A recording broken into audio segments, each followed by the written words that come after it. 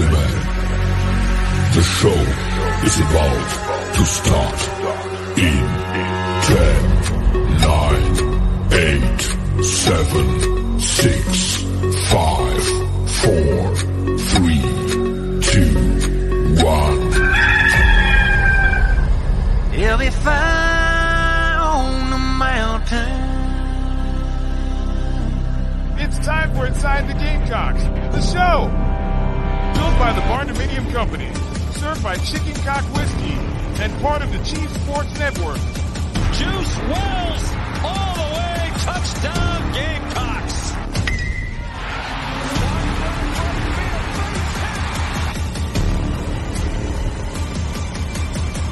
Pressure, and he just dives in.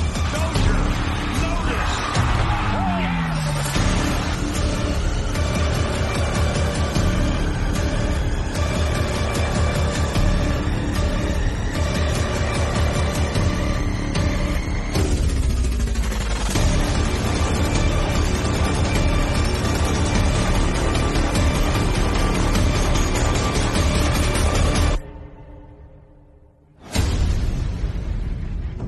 J.C. Sherberg, Phil Molinax, and Jamie Bradford.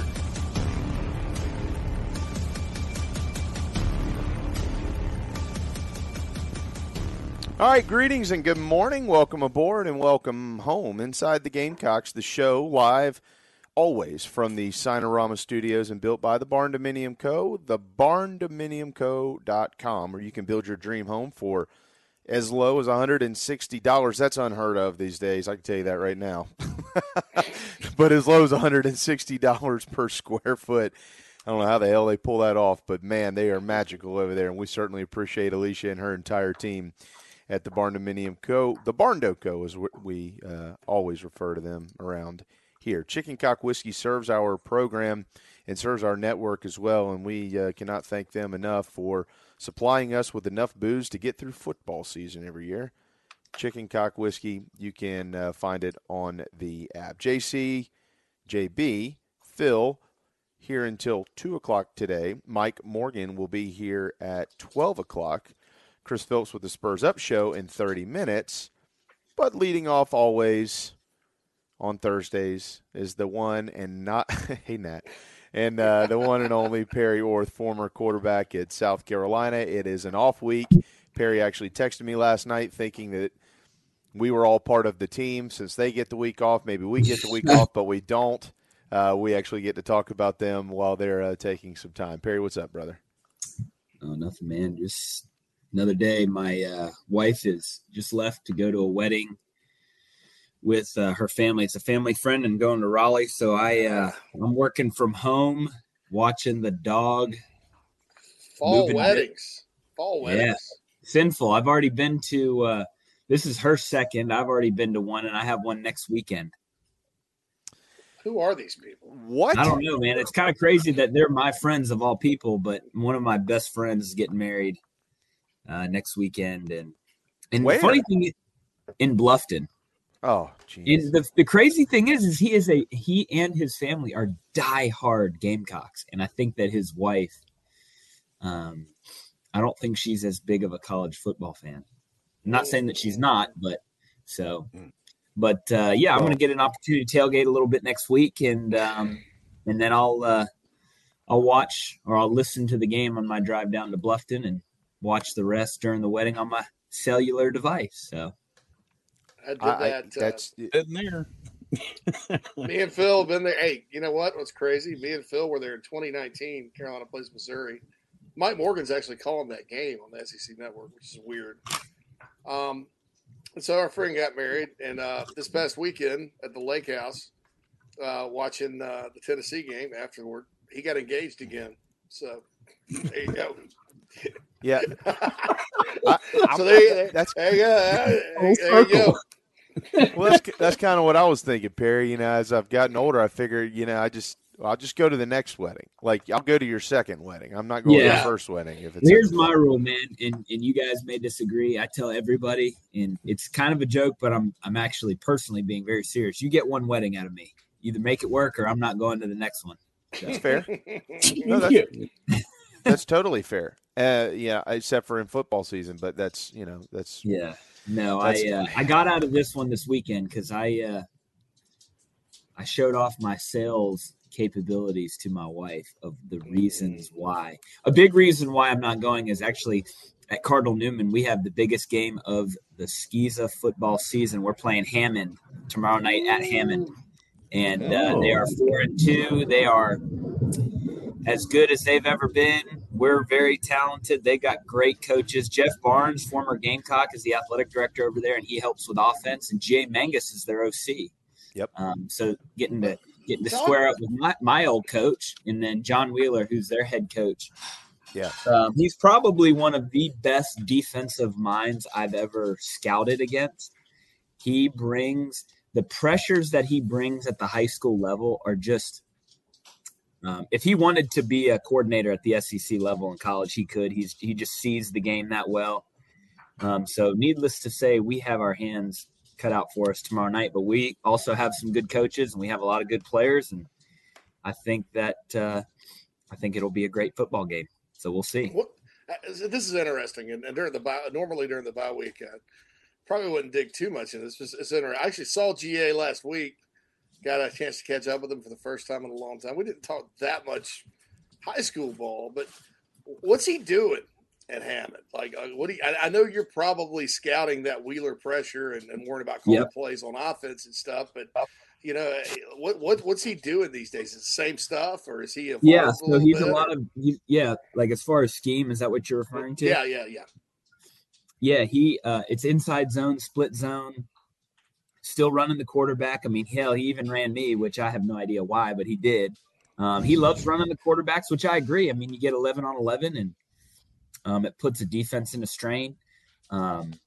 He's doing the old Spurrier method of just rotating quarterbacks. It's like the 1998 Florida Gators out there. It's actually pretty crazy. But GA's got them coached up. I mean, they're 4-2. They lost to Gray and they lost to Prince Avenue out of Athens, but that's a good football team. They are. I mean, they're the standard in our league, and like I said, Kimry did an amazing job laying the foundation there. I mean, the culture is set that he turned the keys over to Wheeler, and Coach Wheeler, man, he got that defense humming, dude. Last year, I mean, we were lighting the scoreboard up, and they blanked us 49-0. So he gave me a nice piece of humble pie, and it was a great learning lesson for me being a young coach. So to never go too big into a game, and we got a good team. So our goal is to try to get one more point than them tomorrow night. Well, best of luck to you. You whip up on GA and tell them that ITG is supporting Perry Orth this week in the battle of former Gamecock players and coaches. Okay. Yeah. Sounds good. I wouldn't have a dog in that fight. I wouldn't know what to do. No, I have should I one. Just clap for both? I mean, should I not clap? Should I just stand there? There's Gamecock coaches all over the field, all over the place. Mm-hmm. Jay Fry's over there. Yep. At Hammond, you got Jay Mangus, you got Jeff Barnes, John Wheeler. I mean, he didn't, he went to played football at Wofford, but he's a Gamecock as far as fan goes. Then you got Corey Helms is our head coach. I'm over there. So lots of Gamecocks are going to be. Ryan Brewer's, he's over at Hammond, and him and his family, and they're great folks. And it's just it's basically like a Gamecock reunion at the high school level. So it's pretty cool. You tell Barnes if you're I know Barnes watches sometimes. Barnesy, if you're watching, Perry, I'm behind Perry tomorrow night. Sorry, dude. Take it easy on me, Barnes. Y'all won 100 state championships. It's time to pass the torch. Let us make it close. Let us make it close at least. All right. Sorry. Give me one touchdown, please. Just one. I love you, Barnesy, but this is Perry's night. Perry and Corey, it's their night tomorrow night. That game's at home tomorrow? No, it's at Hammond. So Hammond's got a cool little atmosphere with the flickering lights, and we went over to a game during our bye week to check them out, and it's a great. I personally like the school a lot. I know that the Cardinal Newman faithful may not feel the exact same way, pretty tough rivals, but I've always liked the school. When I first got done and was training quarterbacks, I was training at Hammond. And Yeah, it's a great place. They even great little campus, great sports programs. So we got our work cut out for us tomorrow night, but we're going to give it our all. Flip the script, Perry. Go Cardinal Newman. Go Cardinal Newman. I need to dig up my old Cardinal Newman stuff from when I coached there. There you go. So how about the Gamecocks? Well, how about those Gamecocks, huh? So we could. I'm going to actually roll the carpet out for you and just let you kind of start where you feel like you need to start. This is not the halfway point of the season, but it is the break of the season. So assess what you've seen so far. We're really talented in a few positions, clearly. Xavier Leggette's probably the best receiver in college football right now, if not the best, top three. Spencer Rattler's playing as good a football, minus, one bad throw, which everybody has. He's playing as good as football as he possibly can. Really enjoyed to see the way that Mario Anderson has been running the football and kind of coming into his own. Offensive line struggled in pass pro, but they've gotten better, which is super positive. I will tell everybody that cares to listen, do not hit the panic button. Realistically, and I don't know everything about football clearly, at this point, I had us at 3-2. Winning on the road at Tennessee and on the road in Athens are really, really, really hard. I know that we all hoped maybe for a little better showing in Knoxville as far as defense goes. But, if you look at the swing of the game, which I went back and just watched like the 8-minute YouTube highlights of it again, just to kind of jog my memory. But really good game until the interception for a touchdown. That kind of momentum swung. I think it went from then 24-10. And we just couldn't catch up from there. The other thing that I noticed too, which doesn't take a brain scientist to notice this, but Milton had all day to throw the football, all day. And he still threw us 2 interceptions. I told a couple of our coaches we had gotten together to watch the game, and they did a little baby shower for us, which was super nice of them. So we all got together to watch the game, and I felt that he was going to throw us at least 1 or 2. Just he's done it all year, and sure enough, he did. And we just didn't capitalize the times that he did. And then by the time it was 31-10, Mario Anderson has that big run, and you're kind of like, there might be a chance here. We just couldn't get the timely stop. But we've got to find a way to get pressure on the quarterback. Or we're going to be in a world of hurt. But I will say, if you look at the back half of our schedule, Florida is horrendous on the road under Napier. Yeah. I mean, they are awful. So I like our chances in that game. We get Kentucky at home. We know the brand of football Kentucky wants to play. They're going to line up in smash mouth. They're going to play soft zone coverage, keep everything in front, and make you nickel and dime them down the field. If you can do that, you'll beat them. It's always a good game versus Kentucky. You look at Vanderbilt and Jacksonville State. Those should be wins. You look at Missouri. Going to be another tough game. We haven't won out there in a long time, but they're a good team, but it's a winnable game. And then you got the one at the end of the year, and we get that one at home. And Clemson's playing better than they were. You can kind of see them starting to kind of climb together, but still a very winnable game. So there are some things that I think the bye week was very timely for us to not only hit the reset button, but to evaluate what we've done up to this point. The offensive line has improved. The quarterback play has been great. We need another weapon on the perimeter, so I'm hopeful. Don't know Joe Milton's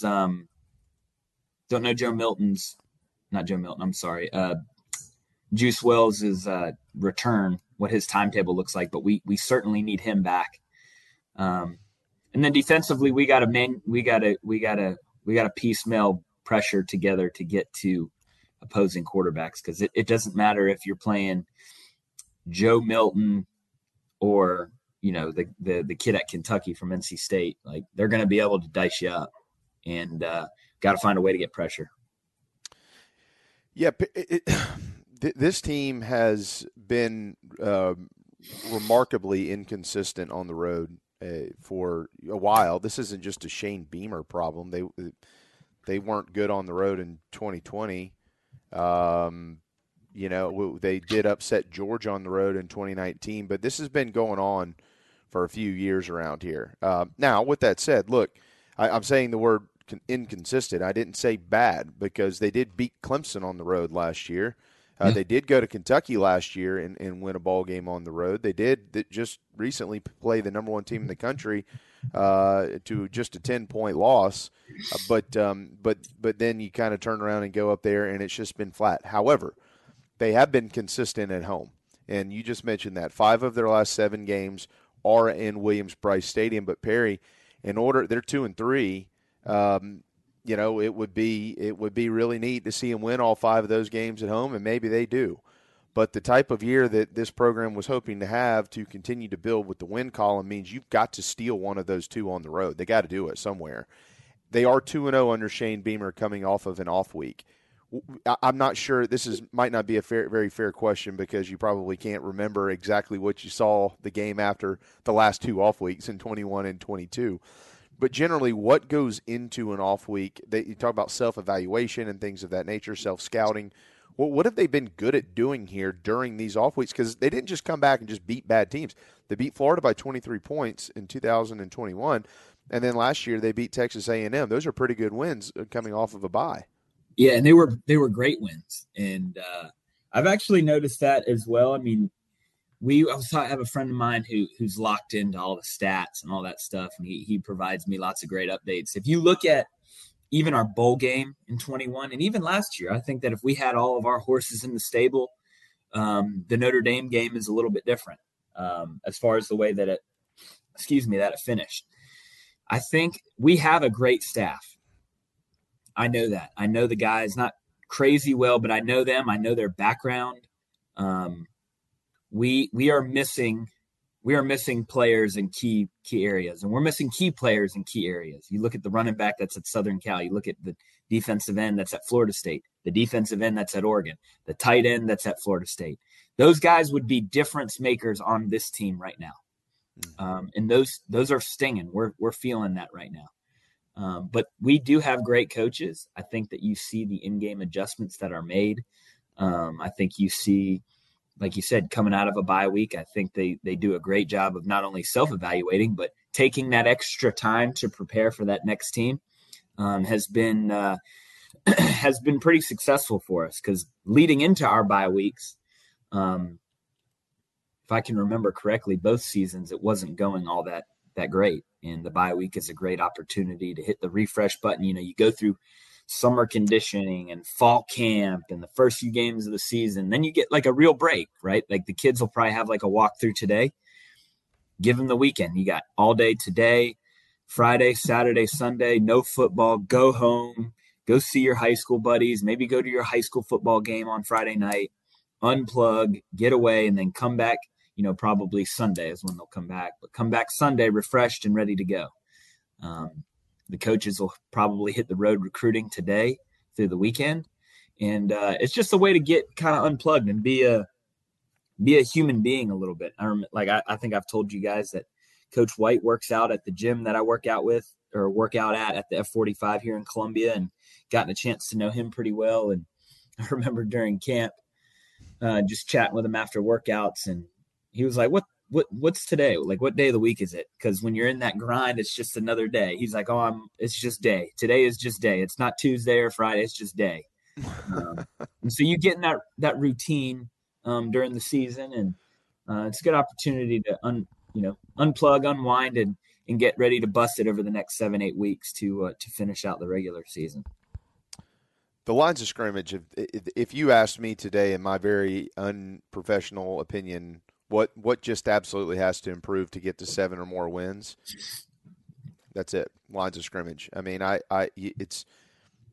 Perry, the linebacking core is better. The secondary they've got good guys back there. Yep. You mentioned like seeing someone else step up at receiver. That's very true, but they do have talent there, and they're very capable. The tight end room has got good players in it. Mario Anderson is a good running back. He's proving that now. Yeah. But they just can't win without both fronts getting better and getting better quickly. So on the offensive side, 2 freshmen are more than likely going to continue to start moving forward. JC wrote a great piece this morning on thebigspur.com as well for those of you that might want to go check that out about just some of his thoughts on what they probably should be doing. But when you talk about that reset for a freshman, all right, the offensive line specifically here, but also there are other freshmen whom are playing. So it's been since September 2nd until, September 30th. Grind. 5 of them, week to week. Bam, you got to go play another game. Bam, none of these games really have been easy. I know Furman's not the other guys, but that wasn't necessarily easy either. They're a talented FCS team. Now you get a reset as a freshman. It's like, man, wow.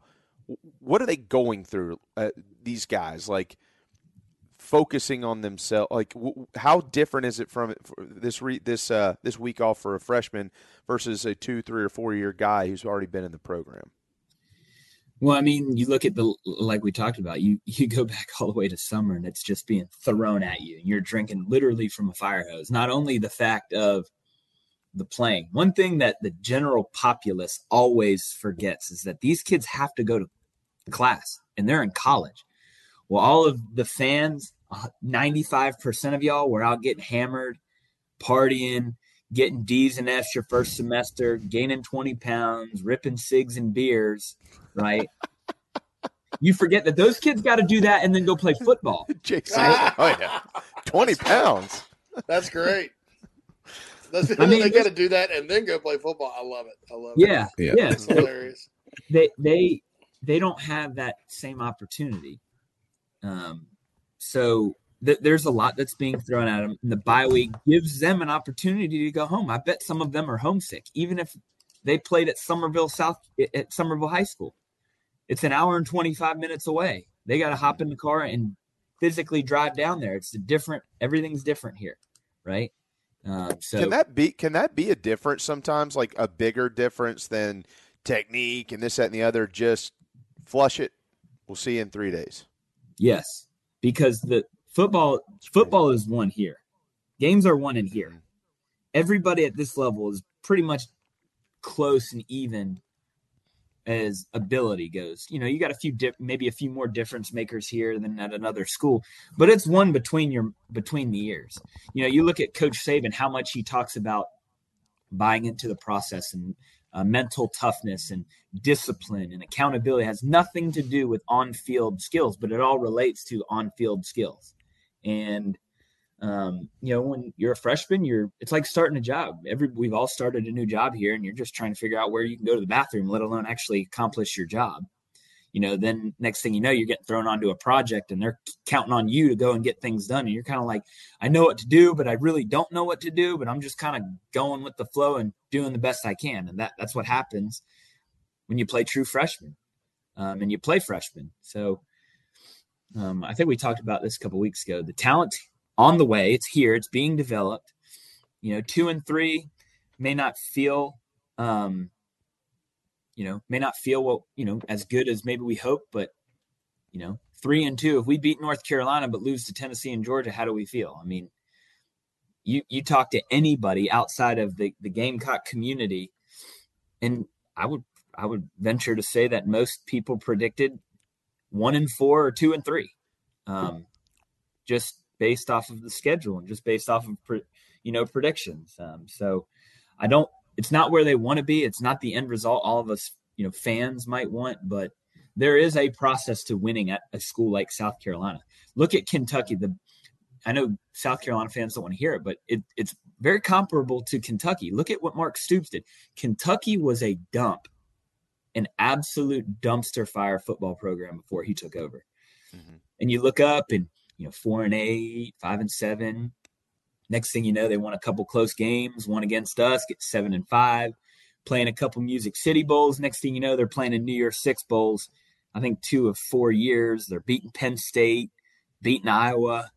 They're playing big time football games, and now they're 5-0, the top 20 team, I believe.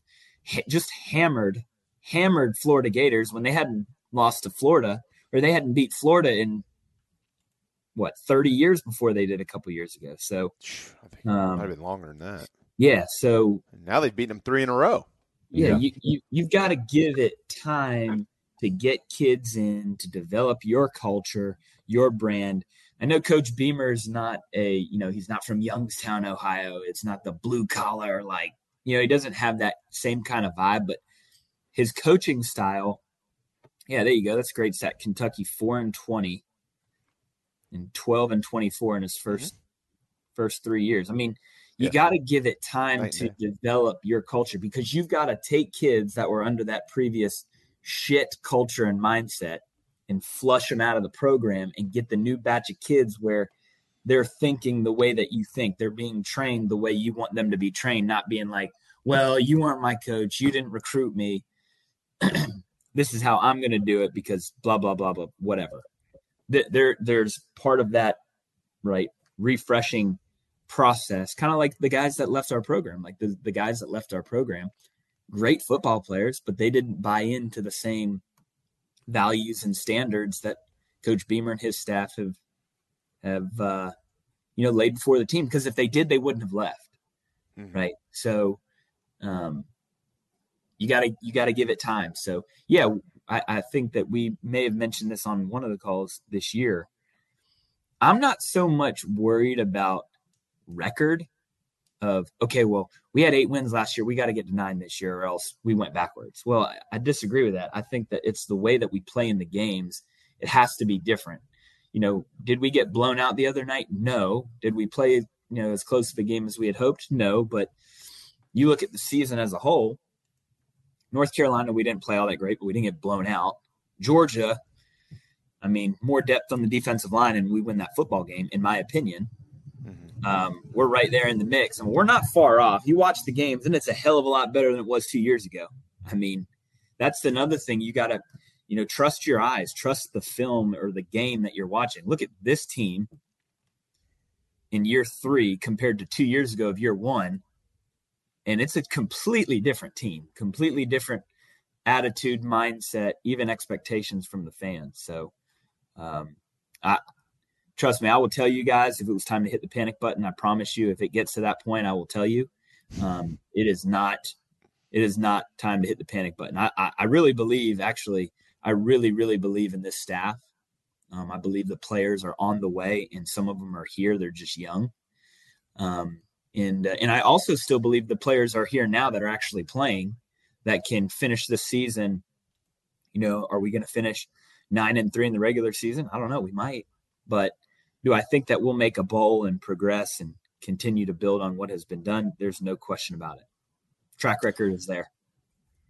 Well, you certainly can make this argument. We'll let you run on this note, Perry, that the team that's coming in next is in a little bit worse shape than the Gamecocks, and you want to find a way to continue to make that point and prove that point next Saturday afternoon when the Gators roll into town. It's not been a good start, really, for Billy Napier's tenure in the Swamp, and they have been struggling, to say the least. Although they did beat the Vols earlier this year, there's been a struggle there. And South Carolina's got a great chance to get back to 500. And, last week Tennessee was looking forward to payback. Remember that? How about next week? How about some payback in Williams-Brice Stadium for what happened down last year, when the whole country laughed at you for 7 straight days until you went out there and embarrassed Tennessee at Willie B. So, maybe some paybacks in store next weekend for Carolina football.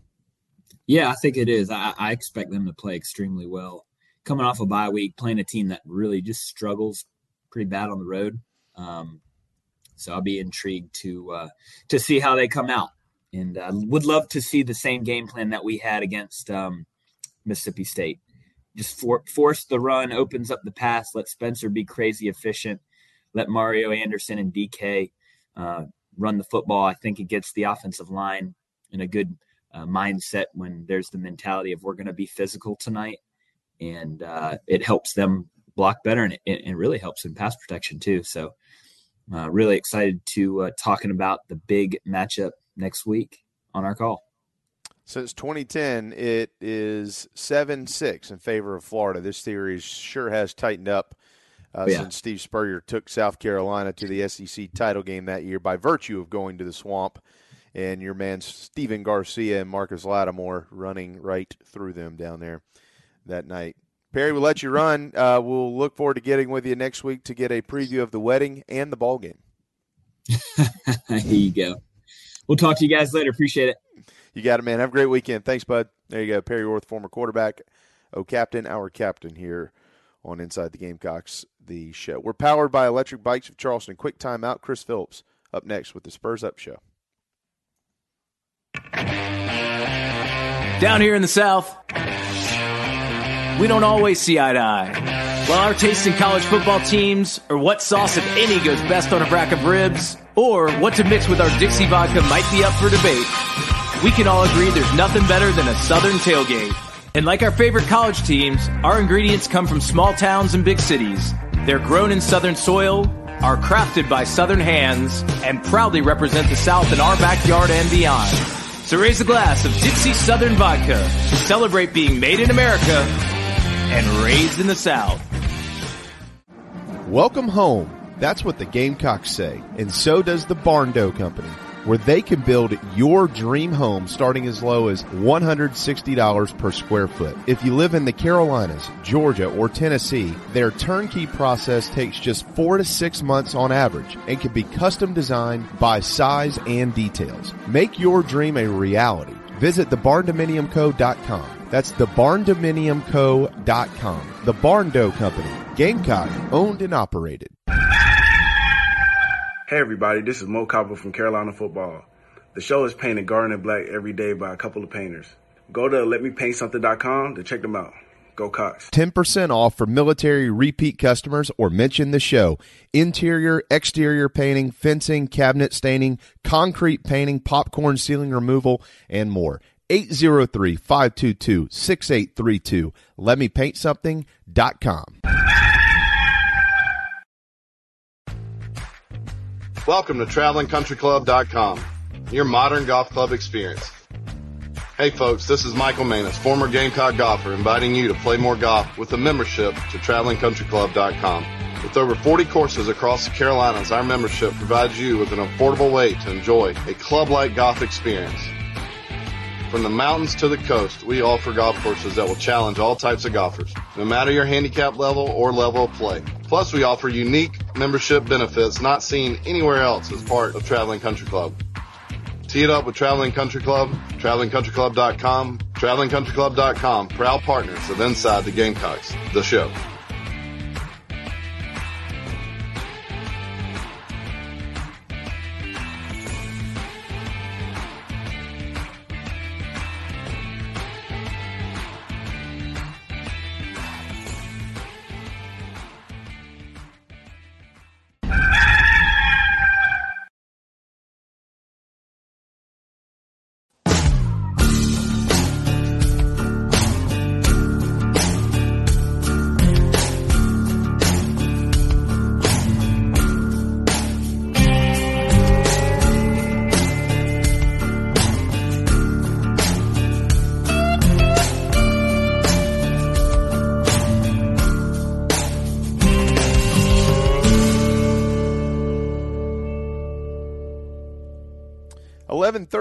Welcome back Inside the Gamecocks, the show served by Chicken Cock Whiskey. It is my new bourbon of choice, and I know it's a lot of yours as well. We really appreciate what they do in helping us get through 21-point losses and 21-point wins, which hopefully is what we'll see next weekend at Williams-Brice Stadium. Chris Phillips with the Spurs Up Show is outside somewhere. What's up, man? JC, JB, Phil, what's going on, man? Yeah, just enjoying the bye week. We are deep in the Blue Ridge Mountains, so Beach Mountain, North Carolina, for those who are familiar, one of my favorite places on earth. So just soaking it in a little bit. Obviously, tons of great SEC football this weekend, but figured on the bye week, why not take advantage? But obviously did not want to miss the opportunity to chat with you guys. So hope you've been well. Excited to be on, man. What's going on? You know, we actually might head up there tomorrow if I can get some things done here. We might head up there tomorrow. Yeah, to we're Maggie they're having Valley. an oyster festival Saturday, believe it or not, which is kind of like an ironic thing, right? An oyster festival in the mountains, but that's exactly what's taking place Saturday. So it'll be a good time. But it's going to be a high of 45 up here Saturday, low of I think like 28. So we're jumping right into that cool weather. I was looking at that in Maggie. If we headed up there, I think the high in Maggie was around 50 and the low was around 30. And I thought, well, that'd be good to go up there and cut the fireplace on and watch the Braves play and some football and things like that. But well, that's awesome. Well, thanks for joining us during your vacation. So you don't have a show today then at noon? So we took Wednesday, Thursday, Friday off. Give the people I feel like Gamecock Nation needed a little bit of a breather, if you will, which, it's funny. It wouldn't be a Gamecock football season without some tense moments, some tumultuous moments, if you will, which, this feels really familiar, guys. This moment we're in right now, I think back to year one after the Texas A&M game. I think back to last year after the Florida game. And, the good news is the Gamecocks have always found a way to bounce back and sort of get it rolling. And that's been one of the characteristics of Shane Beamer's teams. I'm sure we'll get into it, but I think the bye week coming right now, it's perfect timing, and I think South Carolina should be primed for a big bounce back when they host Florida in a little bit over a week. JC, you're the movie guru. Having these conversations back to back with Perry and Chris, I keep having the whole scene in my head from the movie Armageddon, where they got the night off before they went to outer space. One of them stole a car. The other one ended up in a strip club. Steve Buscemi went and took out a loan from a loan shark and gave it all to a stripper. Exactly. I don't think I'm coming back ever. It's we got to get these Gamecocks. Just go, boys. Get your head out. Free your minds for a while. I just keep seeing the big. What was his name? The big old guy. Can't remember his name now. Michael Clark Duncan. Michael Clark Duncan. Yeah. Mm-hmm. R.I.P. By the way. Yeah, that's what a great actor. Late from the Green Mile. Yeah, and Omarosa's husband. We all remember Omarosa, don't we? So anyway. Yeah. But that's hopefully the guys. I mean, I don't know that Carolina's got that type of group. I sometimes wish they did. I sometimes wish there were a few more Cowboys and guys like that on this team. Channel your inner Lindsey brother, and go out and have a great time. But it's hopefully they're doing something. Hopefully Monopoly night goes well or whatever they're planning on doing. But like Perry said earlier, sometimes just going back to your hometown, going to a high school game, seeing your old friends, sometimes that does a lot. I think even in college, man, just a regular student going back is good, Chris. I mean, what do you think about? I mean, you're clear in your head right now. What are your thoughts about that and how it can impact a football team or football player? Yeah, I think just hitting the reset button, guys. Especially in a game of baseball. JB was kind of mentioning it, but sometimes it's good when you're in a slump to go tie one on. You know what I mean? Go out, have a night, whatever.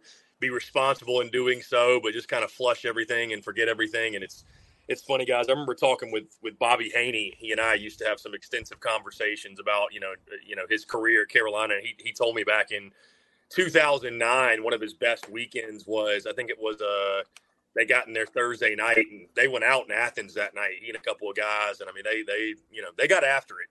And he said that weekend it ended up going, I don't know, 7 for 10 or something like that. We all know Bobby Haney wasn't all that great of a hitter, right? So that was a really banner weekend for him. So, I mean, just hitting that reset button, guys, whatever it is for you. I mean, it's different for other guys. Some guys, it's a night out. Some others, it's getting back to your hometown, like you mentioned, getting around family, forgetting about football, also the opportunity to rest the body. And, again, it's worked well, guys, for Gamecocks football in the past. The Gamecocks since 2009 are 14-2 off the bye week. And under Shane Beamer, I mean, they're 2-0 with two really impressive performances, right? You snap that streak against Texas A&M coming off the bye week last year, that great game at Willie B. And then, back in year one, you beat Florida. So a very similar scenario in which you host the Gators in a game at Williams-Brice Stadium. And that's the good news, guys. If you're looking for relief, if you're a Gamecock fan, which obviously you are if you tune into this show, but you're looking for a sense of relief. It hasn't been the start that many folks hoped and dreamed it would be, sitting at 2-3. But guys, in a year where it seems home field advantage, it's always been so important. But this year it just feels like it means nearly everything. 5 of the last 7 games are at Williams-Brice Stadium. You know what I mean? So it sets up well for South Carolina, I think, to catch fire. And again, that's why I said that this feels like such a similar circumstance, because there's been times in the first 2 seasons of Shane Beamer where it's felt like the sky is falling. Carolina's not gonna win another game. They're doomed for a 4-8 season. And it seems like the Gamecocks always find a way to put it together, piece it together, play their best football. And, we'll see. Maybe that doesn't happen this year, but, based off the first 2 seasons, I would say there's still reason to have a lot of optimism. And, they can pick up the pieces and make some adjustments. And, that Florida game, I know we'll talk a lot about next week, but that's one, guys, you need to go out there and put together a good performance against a very beatable Gators team. What needs to improve the most after 5 games in your mind? Well, I mean, I think the low-hanging fruit, guys, is line of scrimmage play. So I'll try to pick something besides that, because I know we beat up on those guys so much, offensive line, defensive line. I mean, the numbers speak for themselves, right? Spencer Rattler's back there running for his life. Besides that, I would probably say figuring out who you are defensively. I like what JC said a couple of days ago. Schematically, just figuring out who you are defensively, what you want to do, because right now it just kind of feels like these guys are searching. You know what I mean? It's we all knew that the rushing defense was going to be somewhat suspect. I mean, we kind of figured that'd be the case. But when the secondary starts being as leaky as it's been, as many problems as they've had, that's a bit concerning. And I know that you've played some really good quarterbacks on the front end of this schedule and some high-powered offenses. But I think schematically, defensively, just figuring out who the heck you are. What you want to be. Do you want to be the aggressor? Do you want to be aggressive? Do you want to sell on the run? I know it depends on the opponent. But, guys, again, I'm trying to go something against the grain that is line of scrimmage, if you will. Both sides of that need to improve. But I think on the defensive side, shoring that up, you know what I mean? Because it's just really hard to overcome that on a week-in, week-out basis. Where you sit right now, which is near the bottom of the league defensively, there's only so much Spencer Rattler and company can do. And I know it's an offensive game now, but you need the defense to pick it up, and especially in that secondary. You got too many good athletes and too much talent to be getting gashed the way you are. So, I think as the schedule starts to even itself out, I think the numbers will probably get a little bit better, but it's just something that has got to improve and got to improve quickly. Yeah, I see Jan here in the chat box. He said it's easier to ask which position needs no improvement. Quarterback. Everything else needs prayers. Yeah. I mean, I think that it feels to me like they're close, and here's why it feels that way. Because each week, like a couple of weeks ago, we felt like the offensive line had really made some strides. Still do. I still feel like that, but at Tennessee, it certainly it wasn't a good night for them. It feels like the running game has kind of come along. The receivers you felt pretty good about, and then last week, you felt like there wasn't really anybody out there other than Xavier Legette when he's shut down or they shut down. So it just kind of still feels like there's a lot of stuff on the offensive side of the football that if it can all click at one time, or at least get as close to clicking as possible, it can be pretty good. On the defensive side of the football, I don't know that I feel that way. I like the talent on the defensive side of the football, but I for the life of me just really can't figure out why they can't stop anybody consistently. You might have a good game here and there, and I'm not trying to pick on any one person. I'm not calling for heads or anything. I don't do that. But guys, I mean, just go back and look at the last 7 or 8 straight games. It's very rare that someone scores under 30 points against Carolina. And we've been around football our whole lives. I mean, there are times where, good teams don't score because the other team just happened to be better than them that day. And that just doesn't happen here. It seems like every time a good offensive team goes out there and puts up good numbers, we say the same stuff every week. Well, that team's really good offensively. Okay, so what? Stop them. Be better than them for 4 quarters. I feel like I don't know what's missing, but I just feel like something is missing on that side of the football. And again, I'm not trying to hammer a nail into anybody's forehead here. That's not what I mean. But, it's really the first time in a while I've felt pretty boldly about this, Chris. So what is your thought from the defensive side of things? Well, JB, to your point, the first place my mind goes is back to the baseball diamond when you face an elite pitcher and you say, well, just tip your cap, man. You got to tip your cap. You got to tip your cap. It's like at some point they need to tip their cap to you. You know what I mean? Like you can't just tip your cap to everybody. So to your point, you're going to play a lot of good off. Yeah, I mean, you're going to play. Sometimes you just got to go beat the other guy, like no matter how good he is. And unless it's been, turnover aided, we haven't really seen that. I don't recall the last time I saw South Carolina line up and just impose their will on somebody defensively. Like, I forgive me if I'm forgetting a game in particular, but it just feels like it's been a while since. And I'm not expecting this defense. I don't think anybody is to be 20-10-13 with all those guys they had. But those you look back at those years, man, and we think of Connor Shaw and Lattimore and Alshon, but those defenses were so salty. Like that's why those teams were so good, and it just feels like we're so far removed from that. So to your point,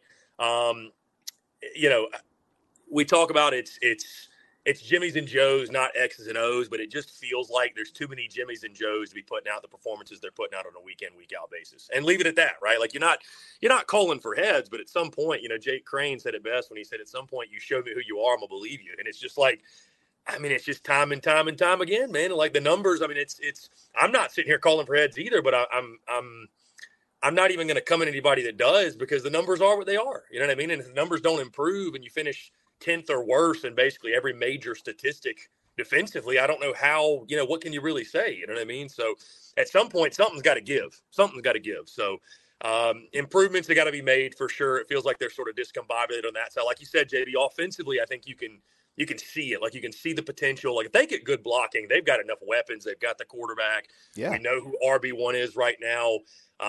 Even if Juice Wells doesn't come back, I think guys like Omega Blake and Amarian Brown and Eddie Lewis can step up and provide enough of a support role as they really get. And then Trey Knox and Joshua Simon. So like there are names that we're listing off, we're rattling off and we've seen the offense have success. Guys, it's been so long since we've seen the defense really shut down anybody that consistently. Consistently. Like I don't know.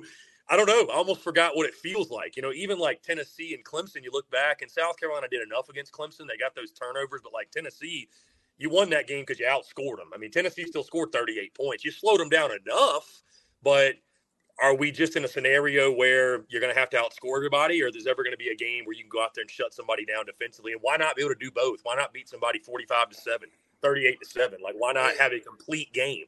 So it's been that long. I mean, so going back to last year, so Clemson, I'll give them Clemson as a good, pretty good complete game, although the second half was obviously better than the first because Clemson's defense scored 9 points. All right. I understand against Notre Dame they were gassed and without a lot of good players. All right. I'll chalk that up to whatever. North Carolina, no excuse. I know Drake May is a good player. There's no reason your defensive line should have been dominated by their offensive line. You give them all day. Furman, first half, no excuse. You didn't adjust to the slant the whole first half. You finally did, and they threw it right to you. Georgia, first half, some of the best defense I've seen in a long time, right? Yeah. Second half, they adjusted.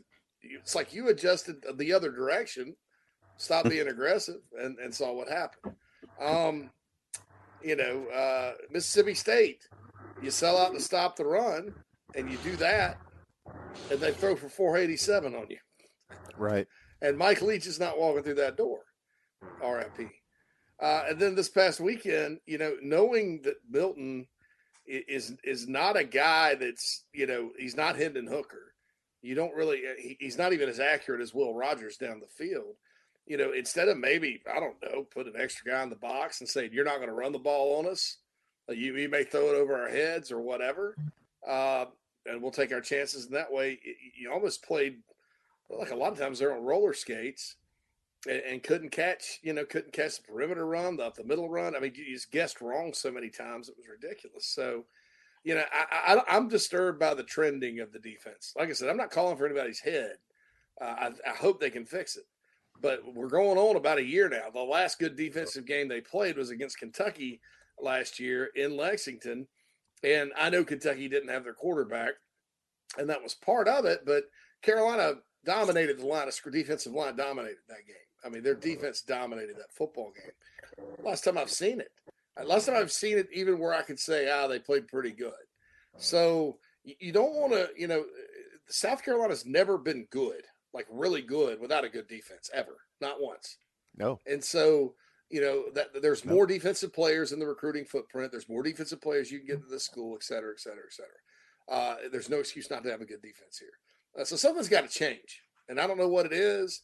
I don't know whether they just need to say, all right, look, we have more talent on the back end than we do maybe elsewhere. So we're going to stack it and let our D-line and linebackers, crowd the box and dare them to run. There's a lot of teams on the schedule left, like Florida, Kentucky, Clemson. They want to run it on you. They can't win unless they run. Yeah, I mean, so maybe you go like you did against Mississippi State and pray that they don't get in a favorable matchup like, Griffin on DQ Smith, which is a mismatch. Yeah, maybe you do that. Maybe you don't. I mean, I don't know what the answer is, but something has to change because what they're doing now is not working. Yeah, but guys, to the Florida game, it should be a good opportunity for South Carolina defensively to have a bounce-back game, and it's. I think the recipe is very simple when it comes to stopping the Gators, man. You stop Montrell Johnson and Trevor Etienne, put the game in the hands of Graham Mertz. I think you like your odds there. I mean, it's Ricky Pearsall and then a bunch of other guys. So I think the key for Florida, man, if they can't run the football, it's going to be really tough for them to move it. And we'll break that matchup more in depth. We'll break it down more in depth next week. But I mean, it should be a favorable matchup for South Carolina. But if it's another game where Florida's able to just run it down your throat, and it could be a long afternoon at Willie B. And I mean, that's the thing, guys. It's interesting because I feel like with the offensive coordinator stuff, football's such an offensive game that we're going to jump down their throat a lot quicker because it's like this is just my gut feeling. I just feel like we're not as harsh on defensive coordinators because everybody's scoring points. It's an offensive game anyways. Like you're not trying to win 10-7 games anymore. But if you get to a point where defense starts to lose you games, because the offense was losing you football games, right? And you hope you don't get to that point because if you do, then it's going to become really, really obvious or, the heat's going to really start to pour on. So hopefully you don't get to that point. Again, you got too much talent. I think obviously, guys, we'd all agree you need to continue to boost the defensive line in recruiting. You've got to find ways to boost the edge position in recruiting. But, I mean, there's too much talent on the defense to get gashed on a weekly basis the way they have. There's no doubt about that. The early line, by the way, according to Brian Edwards, is one of the better odds makers out there. Gamecocks 1-point favorites at home against Florida, so it could be one of those, type days. We'll have to see what happens this weekend. I would imagine the Gators do get through Vanderbilt, but Chris, if they don't, that line will change. A revenge game against the Commodores. Hey, look. I mentioned that a little while ago to Perry. If you're the Gamecocks, you've got a revenge game coming up this week too. Revenge / get right game against Florida. Last year everybody was making fun of you during and after that game, and you shut them all up when you went out and played against Tennessee. And guess what? Here we are again. So, do it. Yeah.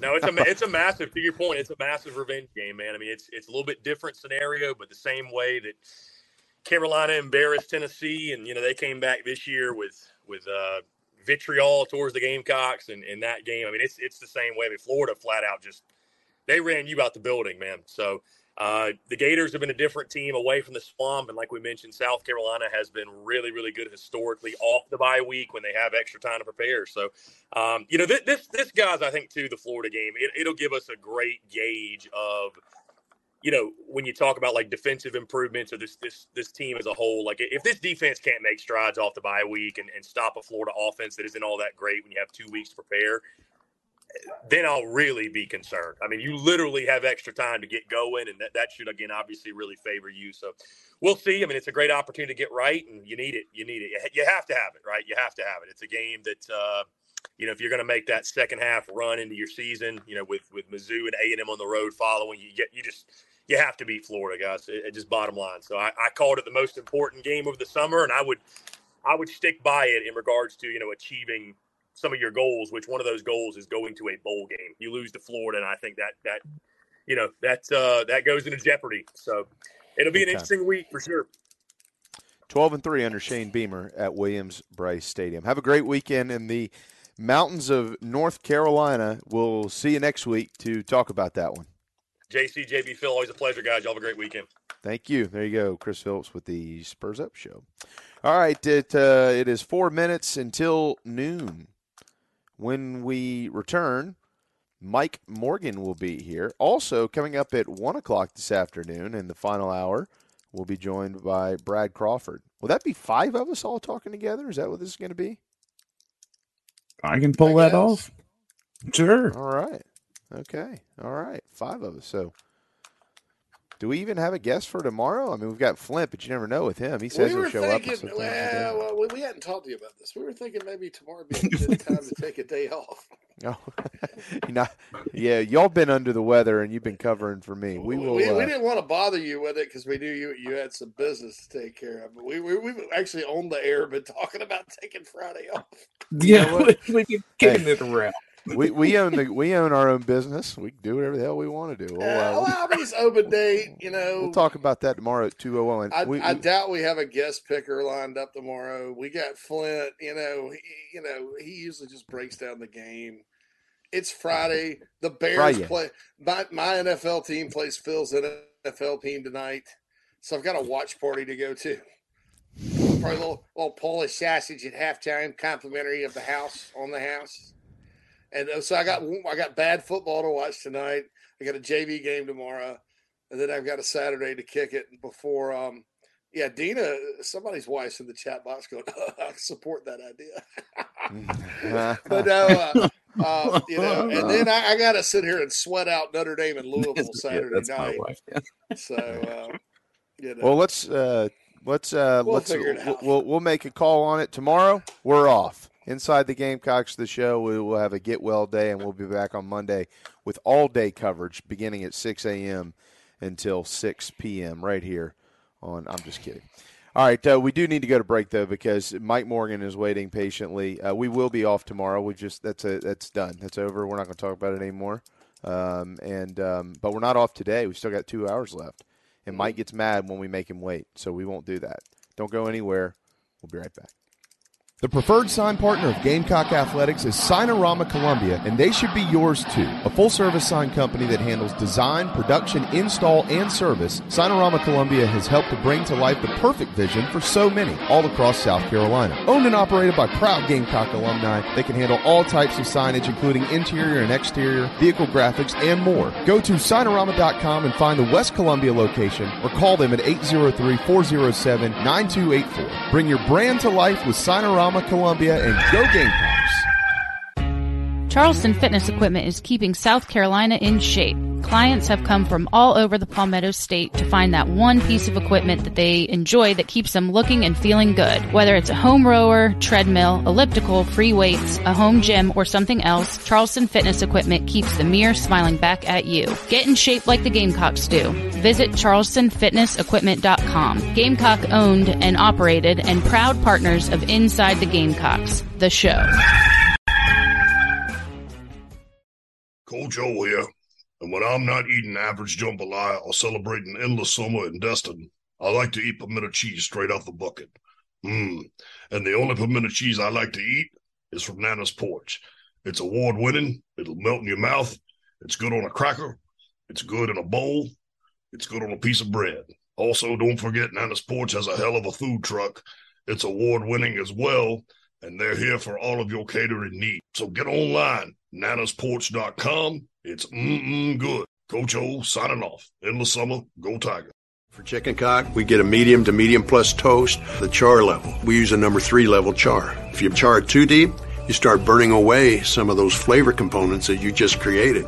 If you just char a barrel and you don't toast it, you're going to create some of those flavors just on a thin layer just inside the char, but not the actual depth and full extent of flavors that you're going to get if you toast it properly. All those elements, that's exactly what they do. They boil down to great flavor.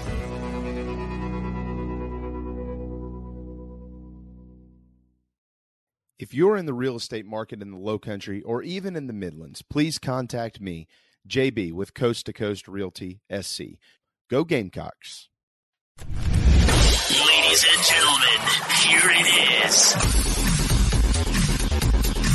Hey folks, it's JB, and as we all know, it's football season. My favorite place to shop for myself and the family is Gamecock Traditions in Lexington. They have the widest selection of Gamecocks attire, plus all the cool accessories for tailgating, cooking, kids, shoes, hats, and so much more. Most importantly for me, you can order online at GamecockTraditions.com, and it's shipped timely to your door. I've been shopping here for years, and I hope you will too. Order online right now on the Chief Sports app.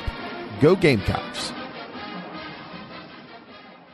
Tony Pope State Farm is your go-to agent anywhere in South Carolina, North Carolina, or Georgia for the service you deserve at the price you want. So try combining your home, life, auto, and or small business insurance today. Tony Pope State Farm has been in business for more than 30 years and can handle anything you need in the tri-state area. 843-851-2222 or visit TonyPope.com today. Like a good neighbor, State Farm is there. If you're on Medicare currently or approaching eligibility, it's time to enroll in a Medicare plan that meets your needs. Palmetto Medicare is here to help you through the process. Palmetto Medicare's owner, Brian Spencer, and his team of experts are here to assist you. Learn about the benefits and enroll in the plan that will cover as many of your medical costs as possible. Some of the advantages of Medicare health plans may include a variety of plan choices, increased benefits, lower premiums, and more. Give Palmetto Medicare a call to discuss your insurance and help get the exact coverage for your needs today. Nana's Porch, nanasporch.com. At Nana's Porch, they cater weddings, parties, and all kinds of special events. Their meals are served buffet style. In seconds, they're encouraged. Plus, they can bring their mobile food unit to bring on-site and serve your guests as a unique alternative for your catering needs. Inquire about rentals as well. nanasporch.com. Find them on Facebook, Twitter, and Instagram. 336-259-7550. South Carolinians, this message is for you, as well as for people in Georgia, Florida, and Tennessee. If you think you may need work done to your roof or a new roof altogether, there's one simple name to remember: Elite Roofing and Restoration. South Carolina native Jeremy Johnson has been helping people in the South make sure they have the very best people checking on and building new roofs for over 25 years. Fully licensed, bonded, and insured, they provide the best service possible. Call or email today, 678-781-1998. That's 678-781-1998, or you can go to EliteRoofingGA.com. Schedule a no-hassle, free inspection today. Wind damage, hail damage, or just wear and tear. Don't settle for second best. Let Jeremy Johnson and Elite Roofing and Restoration take care of it all for you today.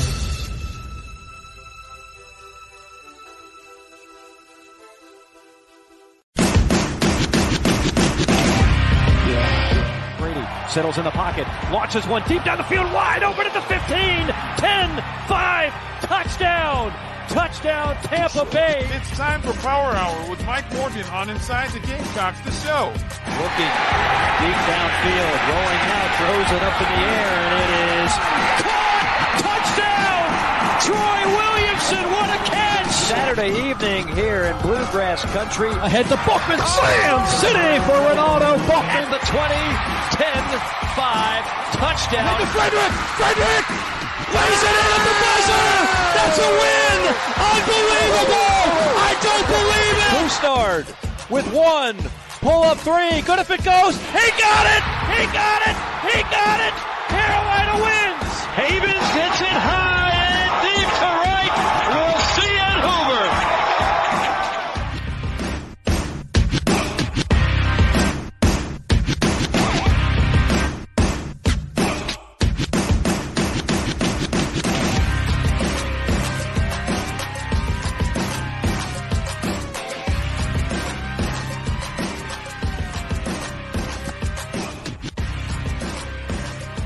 All right, it's 12:05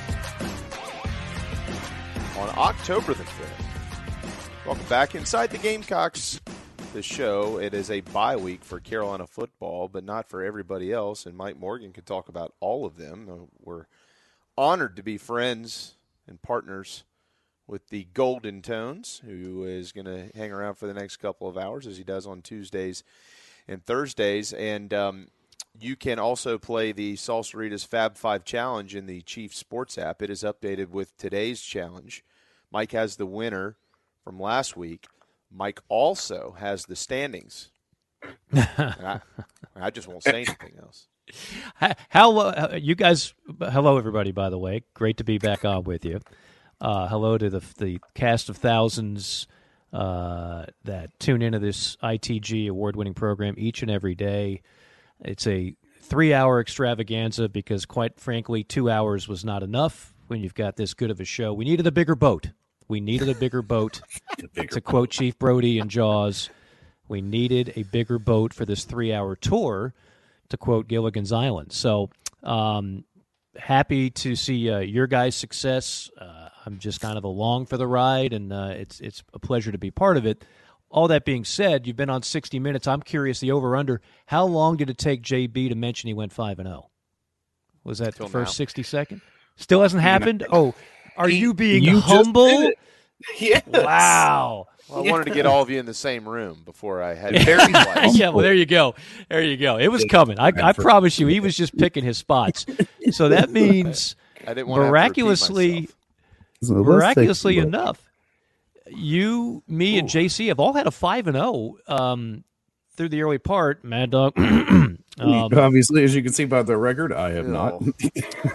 But JB is 16-4. My goodness. I mean, this is against the spread, folks. This is not just picking 25-point favorites to win a game. This is ATS. This is how you win a lot of money.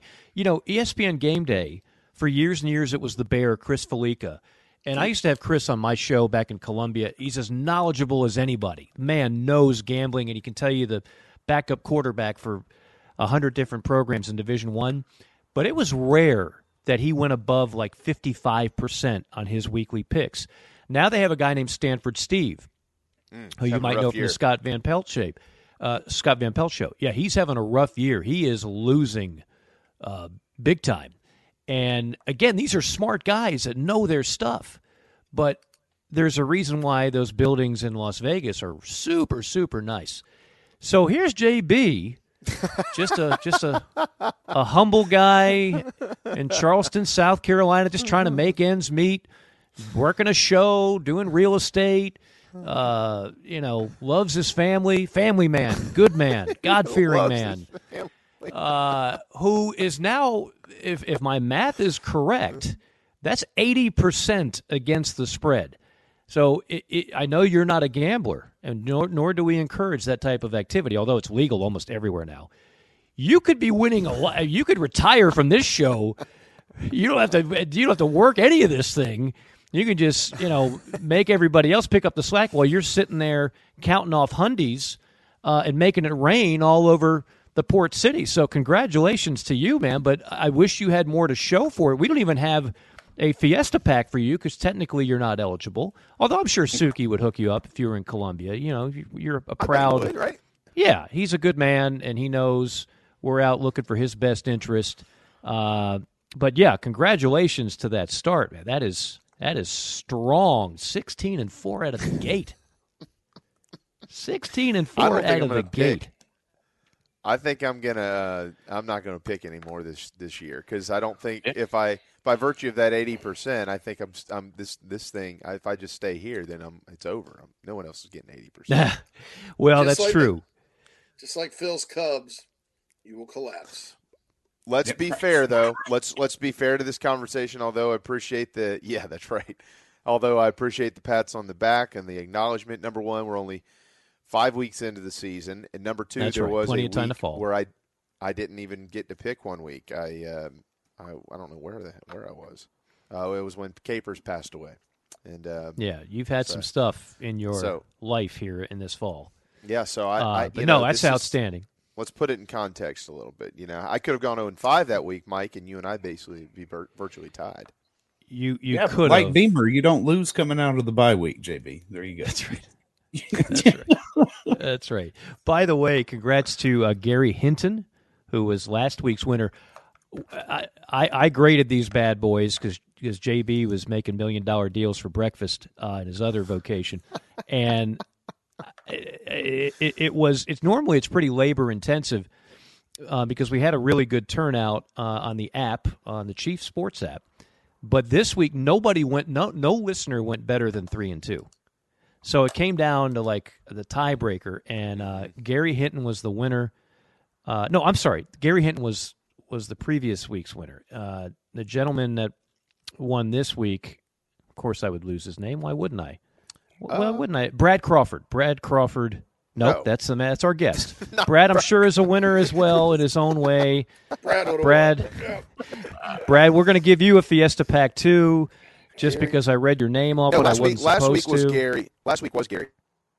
It was Yeah, Gary. it was Okay, Gary. I'm sorry. It was Gary. So Yeah. Gary Hinton won last week, but we have a picture of the guy who won the week before, who picked up his Fiesta Pack and tailgated at Williams-Brice. Week 1. Well, see, that's what I was trying to do, was find his Yeah, that name. was week 1. Yeah, and I already Trenton or Trent. Yeah, one of the other. We call him T-Bone. T-Bone, nice work. He won, and he didn't take long to pick up his Fiesta Pack from Salsaritas. And of course, you don't have to win to pick it up. Only one soul wins this thing, but you can always just call the Salsaritas hotline. And again, this is not just for tailgating. Like, it's Saturday. It's a bye week. I think a lot of people out there are just going to sit back and watch a lot of damn college football and not have to worry about the stress of whether or not the Gamecocks win the game or not. That makes for a less stressful time. So go ahead and give Suki a call. And again, those are the Columbia locations. Columbia. There's Salsaritas all over the place, but we're only talking about the two in Columbia, which also there's one at Williams-Brice Stadium. You can catch Suki there serving you up some good tacos.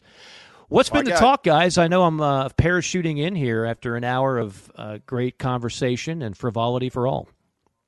Well, by the way, in the last 30 seconds, I'm assuming this is either from the show or from there was a notification that just went out, but we've gotten 6 already for this week, literally in the last minute and a half now. So thanks to you who are making your picks. Also in the Salsaritas tab in the app, you can now order right there in the tab. Oh, and boom shakalaka! You can submit your online order right there in the tab in our app. So if you're in Columbia and you want to order, you can do it right there. And then Trenton, if you are watching your photo, I know Phil's got it to put on the show, but it's also up in our app. So you're famous. We're putting Trenton on. We're putting him. We're giving him valuable eye candy time. Him and the whole fam. We're just making him a celebrity. It is a big deal. Oh, Julie. You got it. The link. Julie, there's no link. You got to go to the app. It's Download in the the app. Sports app, and there's a tab. And it is FREE free. The app is free. Participating is free. Look at that, dude. Look at those. Look at that, dude. Look at there's a bunch of hams in this picture.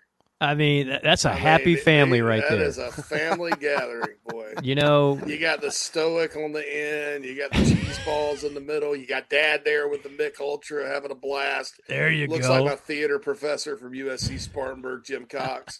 Shout out, Jim. He's a Gamecock fan. And then Jim. the dude on the end with the looking preppy is stellar with the sweatshirt, the collar, and the that's a new look. Koozie. Yeah. It's a different look for that weather. But hey, way to go, guys! Congratulations. That's awesome, man. Yeah, good looking bunch right there. Good looking bunch and a happy looking bunch. Because I mean, when you're eating some quality Tex-Mex outdoors on a nice day, just relaxing, that's living right. I mean, just look at how big that box is. It's bigger than that kid.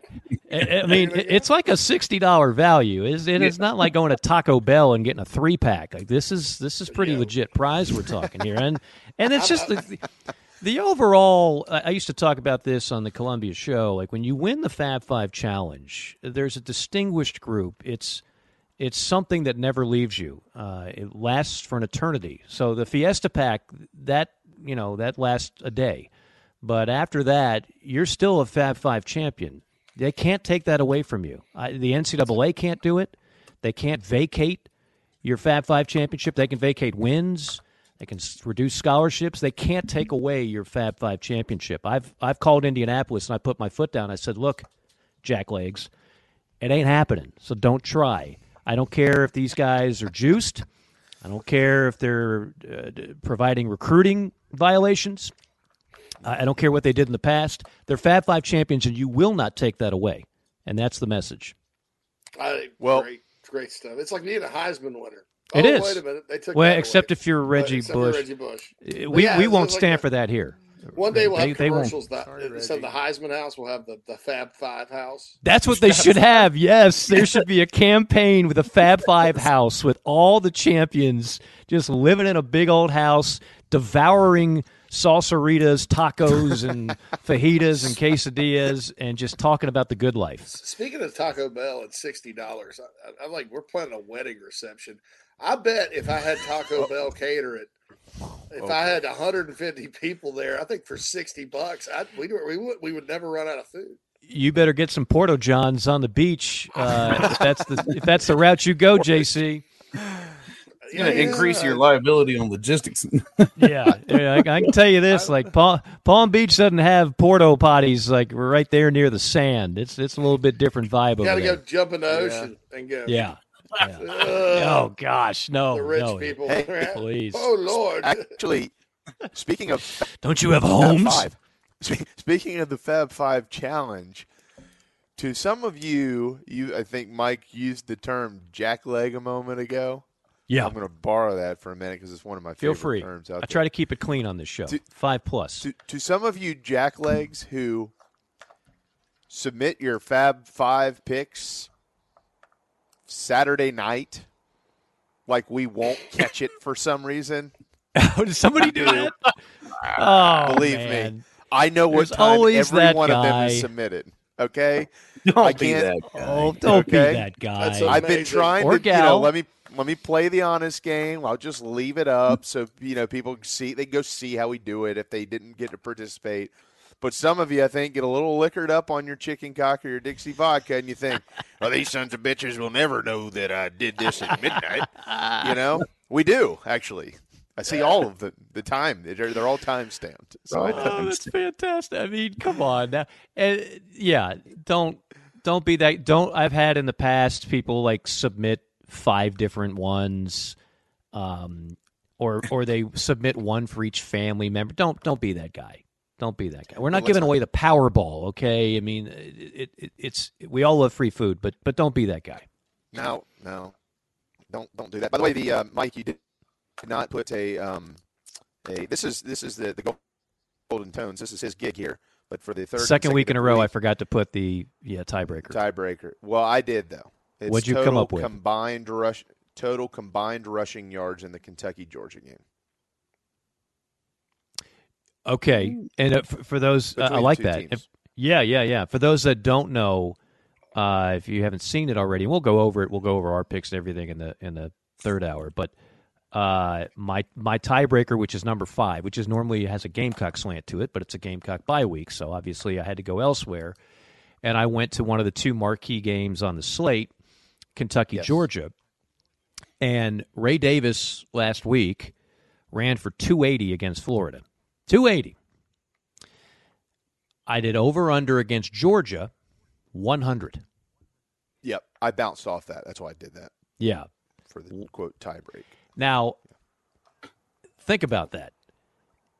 I'll bet you there's going to be some people that go under. And yeah. And I first off, I'm struggling with that game. Of the games that I picked for the challenge this week, I'm struggling with it. Because here, my vision of the game, I keep seeing Ray Davis running into a stack of Bulldog defenders, A-gap, B-gap plugged, DBs on the corners going, come on, you want to bounce outside? I'm here for it. I'm here for it all day long. So if that happens, this game is going nowhere fast. But I also want to believe that Kentucky will bring its best game. I do believe Georgia is not as stout as it was the last 2 years on defense. I do believe they're a Brock Bowers injury away from having issues on offense. So I want this game to be close. I want it to be entertaining. I want it to live up to. But it's a 14.5 point spread, which shows you the smart money says Kentucky's a nice story and they're good, but they ain't in Georgia's league. But what do I know? I'm only 16-4 against the spread this year. I was going to say we're all waiting on your pick. Nobody cares about the rest of us.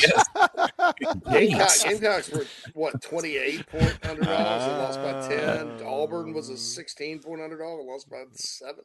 Yeah. Georgia's not been necessarily covering. Mike, I got a question for you on that. Who's better, Missouri or Kentucky? I didn't even put that game on there, LSU Mizzou, but that is a show me game on two fronts. Number one is Missouri legitimate? Because I don't think anybody really is that high on Missouri yet. And number two, does LSU just mail it in because their season in terms of the goals is over? I don't know what's going to prevail. I have no feel for that game whatsoever. Burdett is special. Cook does not make mistakes. He just broke the SEC record for most attempts without a pick.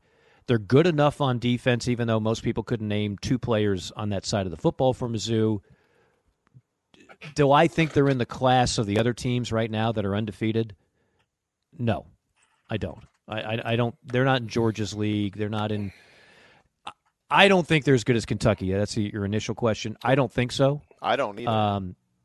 But look, if Kentucky gets waxed by Georgia and Mizzou beats LSU at home, then everybody's going to be like, well, hell, we got to start paying attention to Missouri. Well, we'll find out the next week as Missouri goes to Lexington. They go to right Lexington after playing LSU. Yeah. Exactly. So and that's one of the reasons that will be settled on the field, fellas. Yes. Missouri, and that's a weird series, man. I remember a couple of years ago, Kentucky was really good. Missouri wasn't. 15-14, they escaped the mighty Missouri confines of Farrett Field. I'm convinced Missouri's rabid partisans. Farrett Field? Farrow Field? Farrow, yeah. Farrow. It is Farrow, you're right. Mike? No, you're right. It's Farrow. Right? I should know. I mean, I've done plenty of games there. I know I pronounced it right when I was there, but in fact, one of the ones I did was the infamous Helinski, whatever that was, turnover that set the tone for Missouri to win that game. That was on that day that me and Phil had to go to that wedding in 2019. We were watching you. We were sitting there with the groom at the bar before the wedding. He goes, "Is that Mike Morgan?" And we're like, "Yeah." "Oh shoot, it's Mike Morgan." Yeah. And then so time passes, and we're at the lake house this past weekend, and this dude gets engaged again. Wow. That's enough. So, we talk that day that we talk about that game all the time. First of all, to say, why in the world would you ever have a fall wedding? And second, because what a crazy surprise at the lake house after we were watching the Tennessee game. Dude just pops the question in front of us and God and everybody else, and that was his wedding we were at back in 2019. So I had an awkward situation years ago where there's a bunch of us in London. And we know that one of the guys, I didn't know him that well. He's like a friend of a friend. I knew the female he was dating, and it's one of those, like, we all know these couples, right? They're kind of sort of in love, maybe. Like, she almost had the attitude, like, he's lucky to be with me. And he looked at her like, you are the light of my life. And I hate to see that because I would never want to be involved in that kind of relationship. I don't care how good looking the woman is or how whatever. Like, if she doesn't really love you, what's the point? But anyway, he tells us, look, here's what we're going to do. There's this thing in London called, is it the Eye, the Ferris wheel? Yeah. Right on the Thames, right overlooking the water. So he's got a romantic thing kind of planned out. And we're all in one of these pods going up and up and up and down and down. And we're all waiting like, he's got the ring in his back pocket, and he's going to pop the question.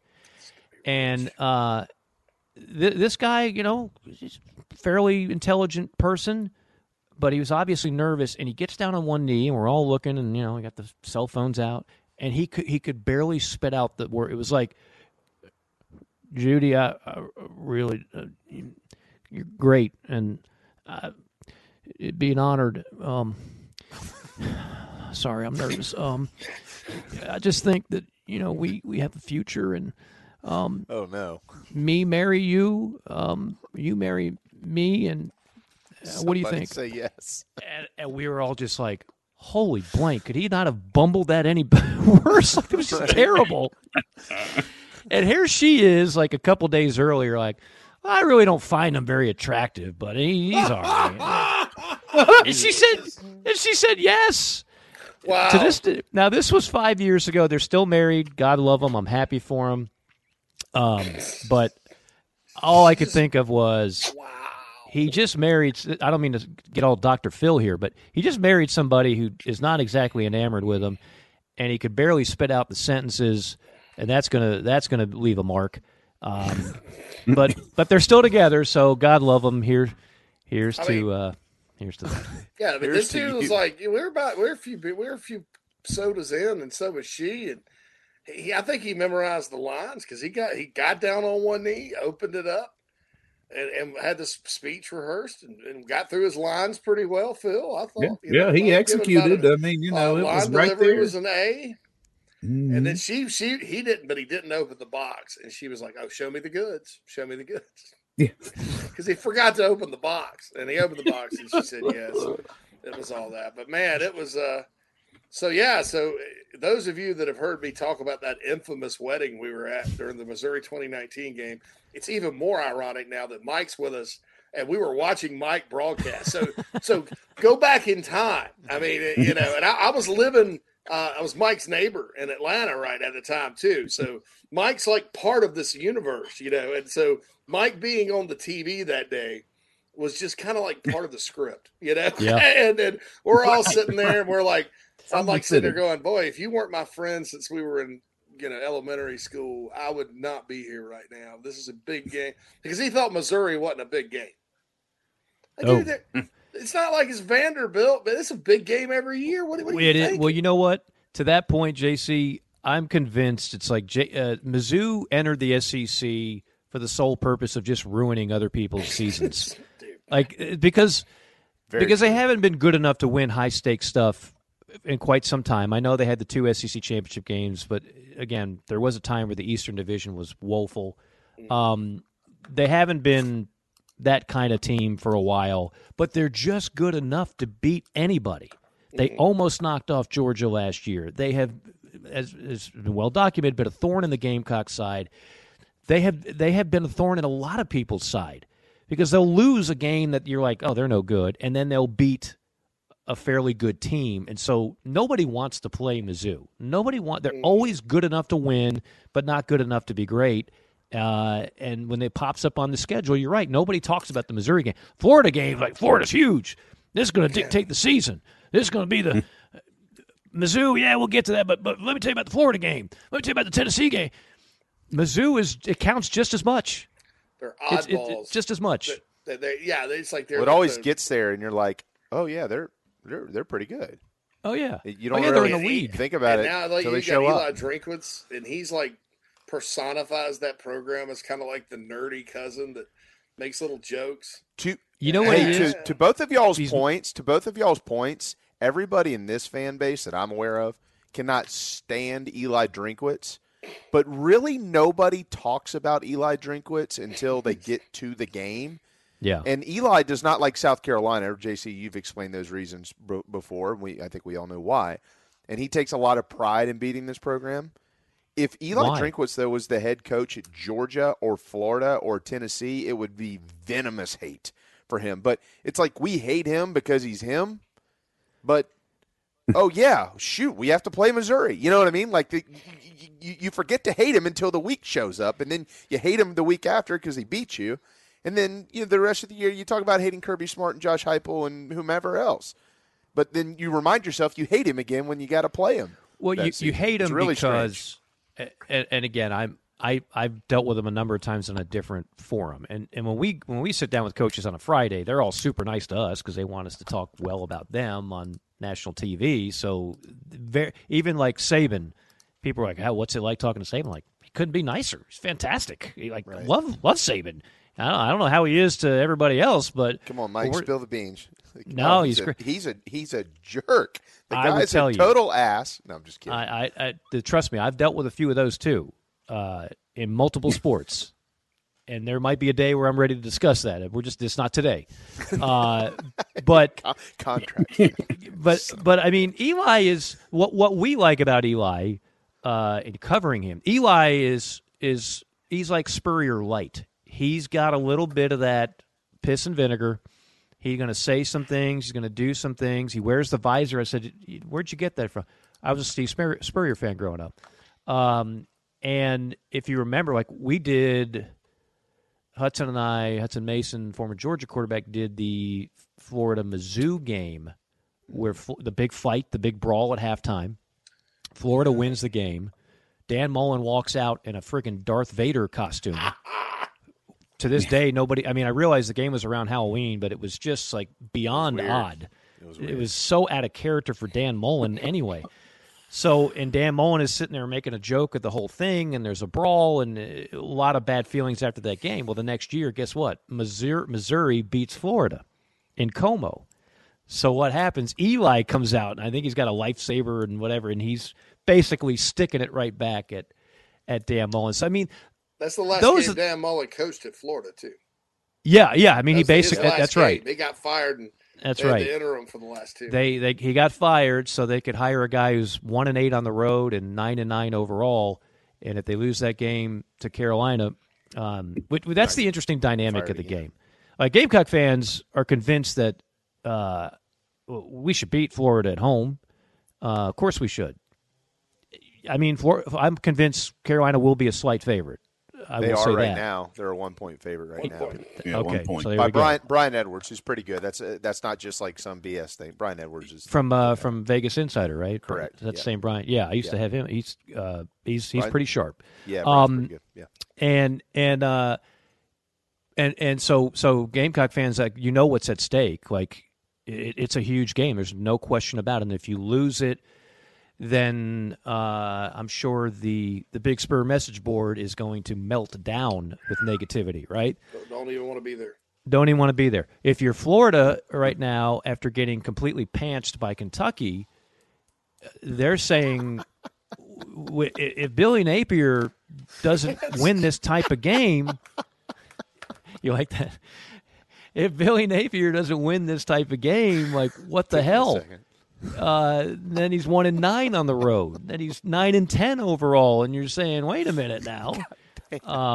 And if you folks thought the Will Muschamp buyout was big, you can multiply it by about 4 to know what Billy Napier's is. I keep trying to tell people, nope, they don't care. They don't care about the buyout. They don't care. They'll pay it. Well, I've said this before. The biggest nothing burger surrounding Gamecock athletics over the last few years. I caught some of the show yesterday, and kudos to JC and Phil going the full 3, just mano a mano. The Will Muschamp hire did not work out. Like most hires in the SEC do not work out. In fact, you can ask Florida how Ron Zook, McElwain, Mullen, Muschamp all didn't work out.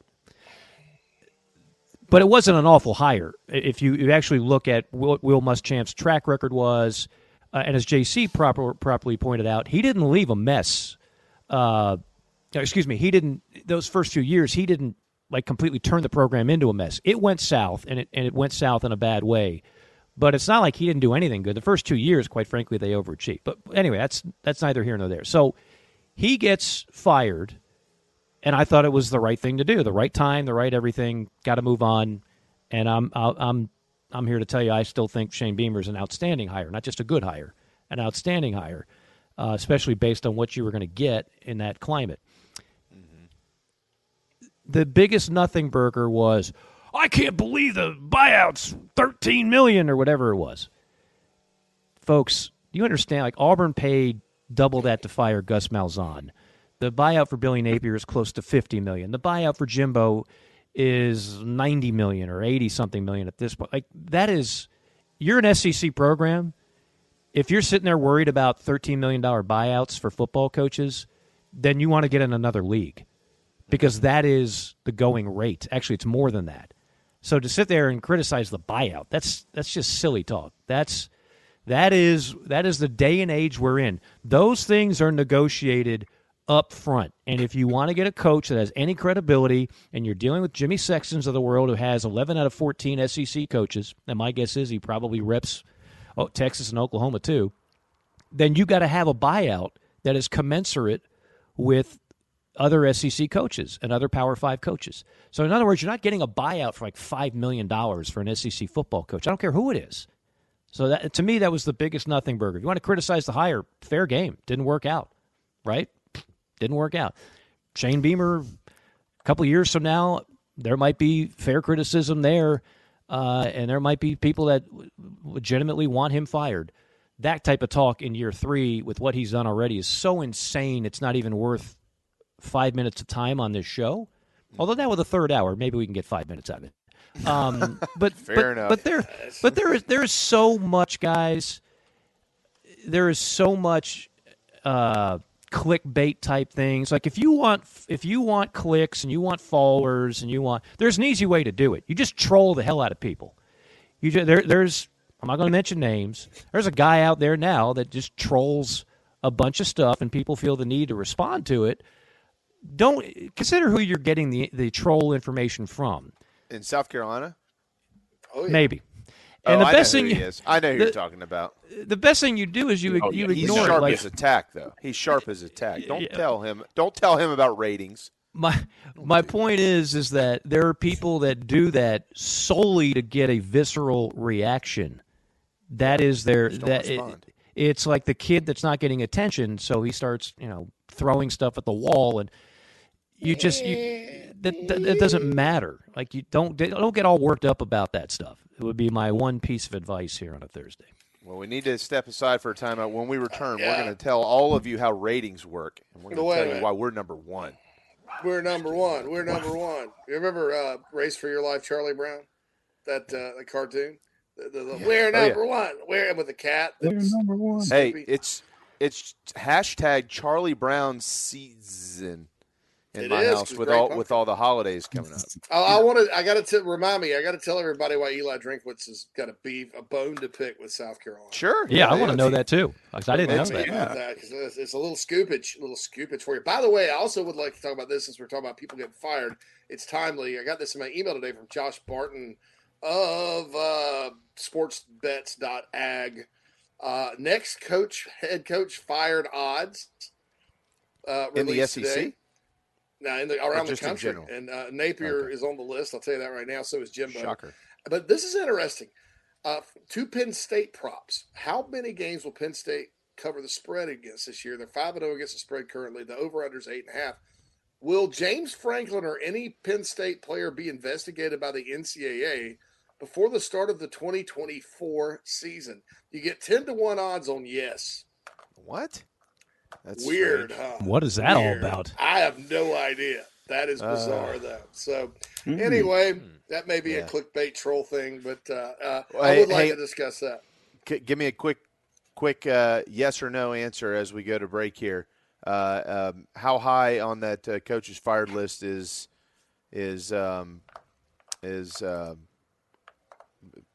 Tony Elliott? Yes. Okay. Gotta be.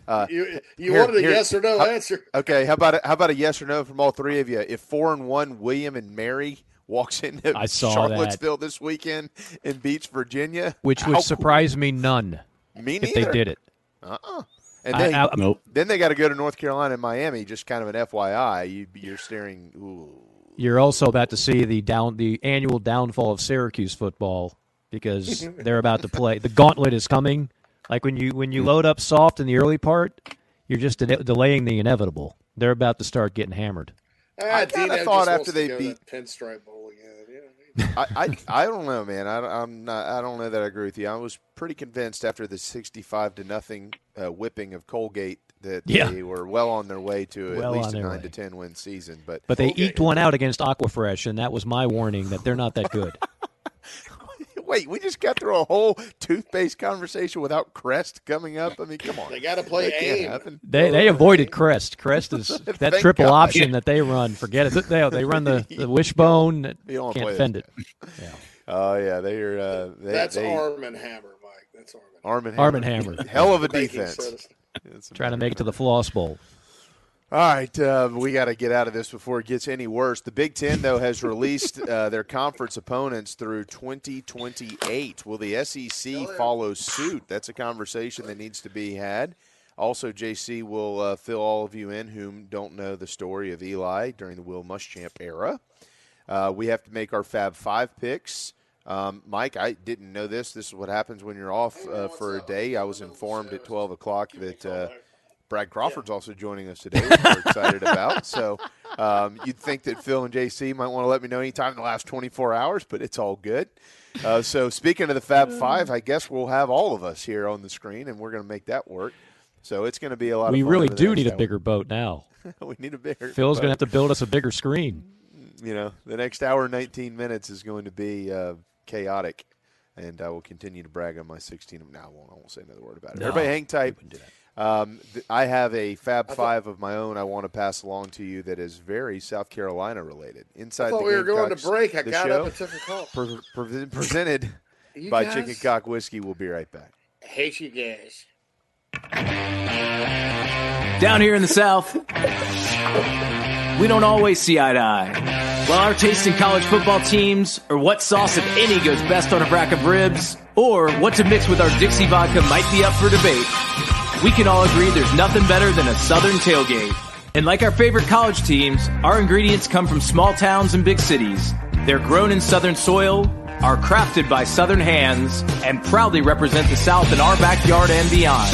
So raise a glass of Dixie Southern Vodka to celebrate being made in America and raised in the South. Electric Bikes of Charleston offers the most fun you'll ever have on two wheels.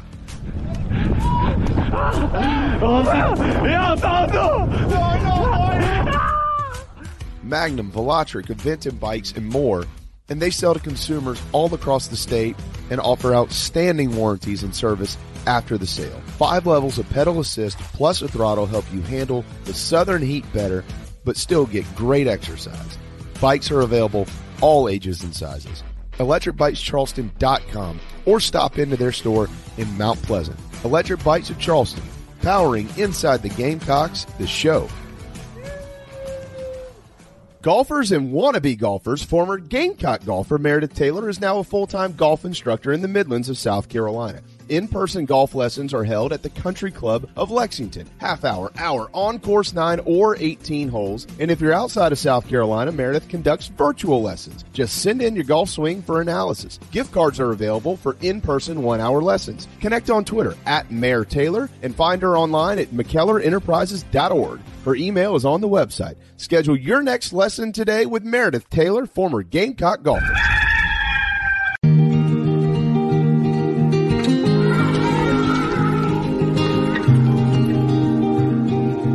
One door opens while another one closes. Dad, please go today? Not today, sweetie. One heart's breaking while another one is mending. It's all in the ebb and flow. If I had to, I could go it alone, but because you've become my home.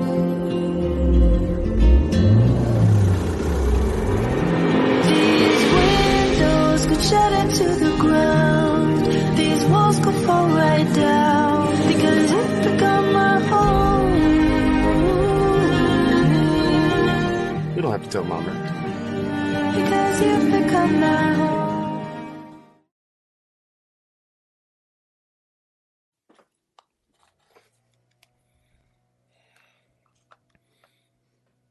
All right. We're still rolling through a power hour now. We fooled JC into thinking we were just about to take a break, which was, of course, is radio gold on this end. We don't need the outtakes of JC on this show. You just see him within the show. You don't have to, like, remember the end of, like, movies. Seriously, like, I thought we were going to break. I get up, I answer the call. I'm like, hey, I'm in the middle of the show. I'll call you back later because it's somebody couldn't. We've had a little sickness in my house. So you got the Rona? Well, actually, slightly. Slightly, I think. Are you quintuple vaxxed? No, just one. I just took the one, But it's we're fine now. But so there's been a little napping in the afternoon. So the point is, I've missed this call the last couple of days. I didn't want to miss it again. I was like, well, we're going to break anyway, and I expected to hear chicken cock and I get up and come back, and you guys are still talking. So I hate you guys. Like Carton. I hate you guys. Screw you guys and go home. On that note, I do want to mention the Power Hour presented by Brian Spencer of Palmetto Medicare, palmetto-medicare.com. And as Phil somehow uniquely knew right off the top of his head on Tuesday, even though he's far from 65, yes, the AEP period begins in 10 days, October the 15th. That is an extremely important part of the timeline. If you or a family member, loved one, are in that range of around 64, 65 years old, want to make sure your Medicare covers as much as humanly possible. Again, we kid because we care. Brian Spencer is actually in better shape than the four of us combined. But that being said, nobody's ever confused him for a GQ model. But he is great at this, and he's been doing it since 2005 in the state of South Carolina. The number's on your screen, but for most of you that are just listening audio-wise, that number is 803-960-9484. That's a Columbia area code, but he covers the entire state like so many of our sponsors. 803-960-9484. Brian Spencer of Palmetto Medicare. Jamie, back to you, sir. Sorry, I'm trying to get 7,000 things done at one time. One thing real quick I wanted to make sure I mentioned on the quote-unquote Fab Five. This is just a made-up Fab Five, but CBS Sports does have a mock first-round NFL draft out, which is early, and I know that. However, they do have Spencer Rattler in there at number 21 overall to the New Orleans Saints as one of 5 quarterbacks selected in round 1.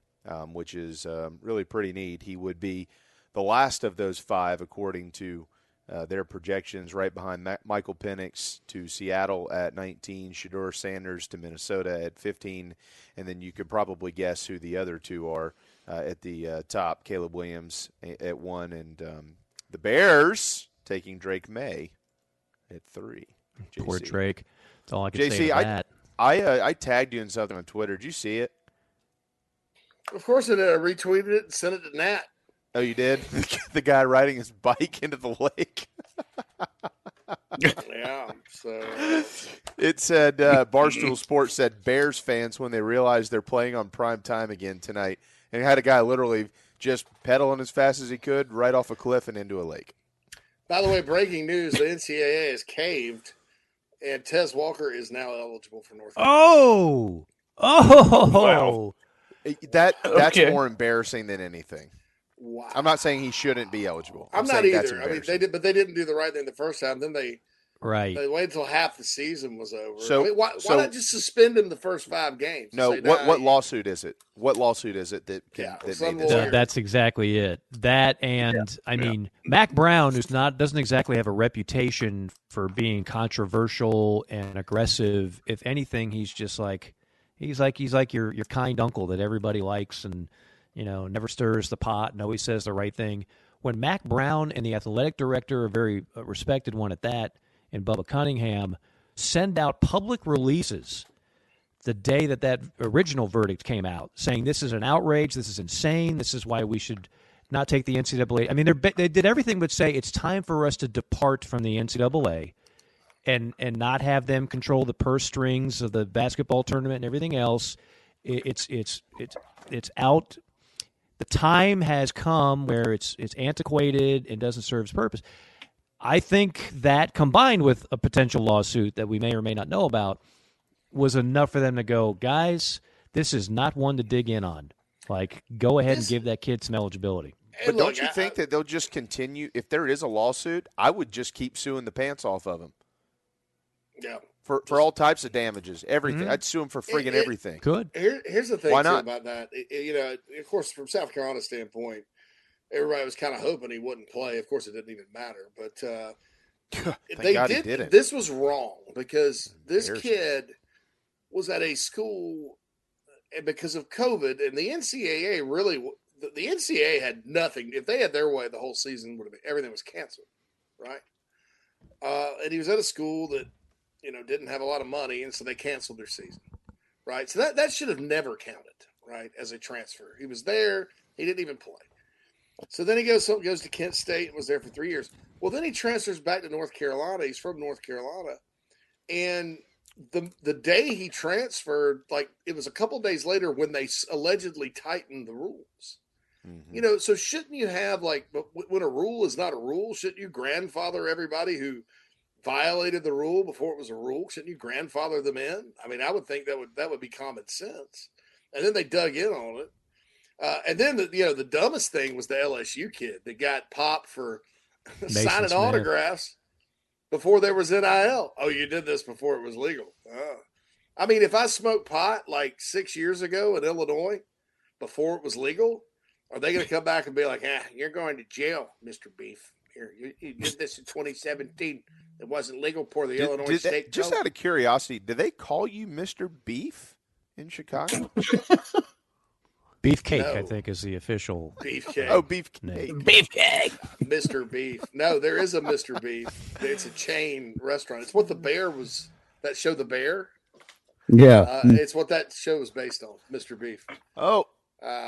That's just. I use the term beef a lot when I talk about Chicagoans because I say beef sandwich. Probably but they don't really say that a whole lot up here. It's just kind of my stereotypical Chicagoan. Yeah, Polish sausage, that kind of Italian beef, right? It's not just beef. It's Italian beef. It's Italian beef sandwich. Big I remember, and people love that. I mean, a friend of mine in Columbia, literally, he had some business to do in Atlanta, but basically he drove here one day. He's like, Mike, I need to have an Italian beef sandwich, and I can't get one in Columbia. So I'm going now. Meet me there if you want. And you can hardly find them in Atlanta. I mean, honestly, I think if I opened a Chicago food restaurant in Columbia, it would be packed. Hey, we're getting freaking packed. Oh, heck yeah. Because people, that food that's universally loved. Just like Chicago hot dogs are. And Portillo's, JC, is opening up in Atlanta. You're kidding me, Mike. I am not. Oh. It's not too early for you to move back. Well, hold on. The one that JC sends to you in the mail but doesn't send me? That Portillo's? That's the one. That's the one, yes. Because Mike loves hot dogs, man. So now I just have to go to Atlanta. Mike, I do love me some Chicago Chicago Mike, dogs. I know. He loves sports, basketball, his dog, and hot dogs. That's Mike. That's Morgan. fair. Mike, we'll throw my wife in there too. But that's yes. why, yeah. I like where this is going. I'm a big fan of hot dogs myself. I like the huge Nathan's ones, like the quarter pound big ones, long ones. This is I know a little graphic. Probably some of you are like, "Hey man, knock it off." I get it, but so my question though, Mr. Hot Dog and Mr. Beef. back to Tez Walker in a moment. Sorry about that. Which I do want to read a quote on that before we hit our timeout. We had a lot to get to in hour number one, and we had to quit screwing around. We got the Fab Five, we got Crawford, we got all kinds of stuff. We got some Gamecock stuff to get to. But I like we have all the kids for Halloween in our neighborhood. JC's been to my house. I'm talking about JC. It's pretty wild around here. I bet it's the same. Yeah. And we do like a little get together before they go out and get their candy, and we do. I like to do a hot dog bar. Okay. So what I do is I ballpark the hot dogs. I put them all on the grill, put them in the bun, wrap them all individually in aluminum foil like you're at a ballpark. Okay, they're better that way, by the way, for anybody wondering. Yes, of course. Do you have, Mr. Hot Dog? Do you have any toppings you have put on a hot dog that might seem a little? Not onions, not relish, something a little off the grid, but you're like, I'm telling you, just try it. You have a hot dog bar recommendation? Not necessarily. I mean, like the Chicago dog has peppers, and so that's not for everybody. If you look up the Chicago, and it has what, JC, the celery salt? Yes. Celery salt, tomato, a pickle, sport peppers. Yeah, and mustard. One spear, right, JC? Yeah. Like one thin spear? That's right. Yeah. So that's not for everybody. Oh. But crushed up potato chips. It sounds weird. Never done that. Take a bite out of the whole good. thing. If you could manage to manipulate it, like because it falls off. It's not the most handy. But if you Yeah. eat the whole thing, one bite, all the veggie taste comes in. It's delicious. I mean, it really is. It is. Yeah, It but is. But it's no, just hard to eat. I'm not like putting peanut butter on my hot dog or something completely crazy. No, my that's my weird. stance on mayo. So outside of that, no. I mean, I'm pretty traditional. It's spicy mustard, relish, kraut, sometimes ketchup. I don't think that's traditional. I'll do it Spartanburg County style, chili mustard and onions a lot. Chili mustard and onions. I like that. And I like a good That's slaw a chili dog. dog. I like That's slaw dog myself too. Slaw on a hot dog's not bad. Got to be good coleslaw though, JC. Can't be just that crappy. any Just old normal coleslaw. You're right. No, 'cause it's got to be good coleslaw. Bad coleslaw. I went to the QT. I'm with Lynn. Heck, Lynn, got I a was hot about to dog. say that. Well done. Our friends at Nana's Porch, if I can get some of their pimento cheese before Halloween, we're going to do that. Very interesting there. Yep, I'm with you. Lynn, I've been seeing you here commenting. Welcome to our program, and please stick around every day. Apparently, except for tomorrow, we've decided to take off. But every other day, you're welcome back. Mike, you see what happens when I'm not around here? I'm told in the middle of the show we're off tomorrow, and Brad Crawford's on today. Yeah, minor details. Did my phone stop working? No. We were just like, No, hey, I couldn't hammer down Brad until today. So that was the, he and I have been going back and forth. We were trying to find, other voices to add to JC's and Is mine. there anything else I need to know about? Do I still have a job? We brought a talking chimp will join the show every Wednesday for the Power Hour. His name is Harry. He does not bite, but he can belt out a few sentences every now and then. Oh man. So we also have a bit where my cats are going to start making the weekly picks. So there we go. based on which That's one all they right. swat all in right. the So little Jan ball. says Zesto's slaw in Columbia is good on hot dog, by the way. Zesto's Jan's slaw. right. Zesto slaw is good. Zestos is still there, right? Absolutely. Two Yeah. locations. Killer. And our loved Chevy TV spot, for those who just listen to it, you can't see that, but there's a quick cameo there by Zestos, which is and for my Columbia peeps, I mean, you folks know this. Like when I first moved to Columbia around late 90s, 2000, the restaurant selection was pretty god-awful. Like you had a few institutions like a Zestos, and then you couldn't get a good steak. You couldn't get – but it's come a long way. Like you go to Columbia now. It's fantastic. If you live there now. Very good. Little hidden gem. Whenever I'm in Columbia now, it's at least one night I'm doing this. Mio's. If you like some good Asian food, like I'm telling you, I'll put that up against Asian restaurants in most of North America. I'm a Mio's North guy. America. I'm that not includes Canada. That includes Canada. large Chinese population. Last time I checked. Yeah. The hell with the French food. Canada to Panama. There might be a spot in Winnipeg that's got a mean Szechuan beef, but I've never been there. That also but includes Mio's Mexico, does. I'm pretty sure. Yeah, It does, it's yes. good. So yeah, it's Hey, so yeah. Speaking Actually- of restaurants in Columbia, I think I'm gonna We're all combined. do my own show, and I'm gonna have go to Rosewood Dairy Bar. On my Yeah. phone and broadcast Solid. live. This is damn. We're it. opening up a can of worms. All We're right, we opening gotta up a can of go. Brad knows a lot about Columbia too. I'm sure he would much rather enjoy having this conversation than whatever the hell else we were. Does gonna Brad talk live in about, Columbia? so. No, he lives Eastern in- North Carolina, but it's But he's close from Moncks enough. Corner. He probably knows where Zestos Okay. is. Brad, break it from Moncks down. Corner. Oh, California Dreamin'. Yeah, California Dreamin', if you want a really good salad, that's still an institution. It is, and the $2 French bourbon at the bar at least. Yeah, Really? Yeah, Really? Well, in Charleston, it might be $2.50 or $3 now. Doesn't matter. Did not Still, know it's that. Fantastic, and it's Jim Okay. Beam. It's good bourbon. It's fine. Not bad. No, Not bad. No, for $3, I'll be there all night. Next week's All right, food we gotta topic go. has to be fair food, by the way.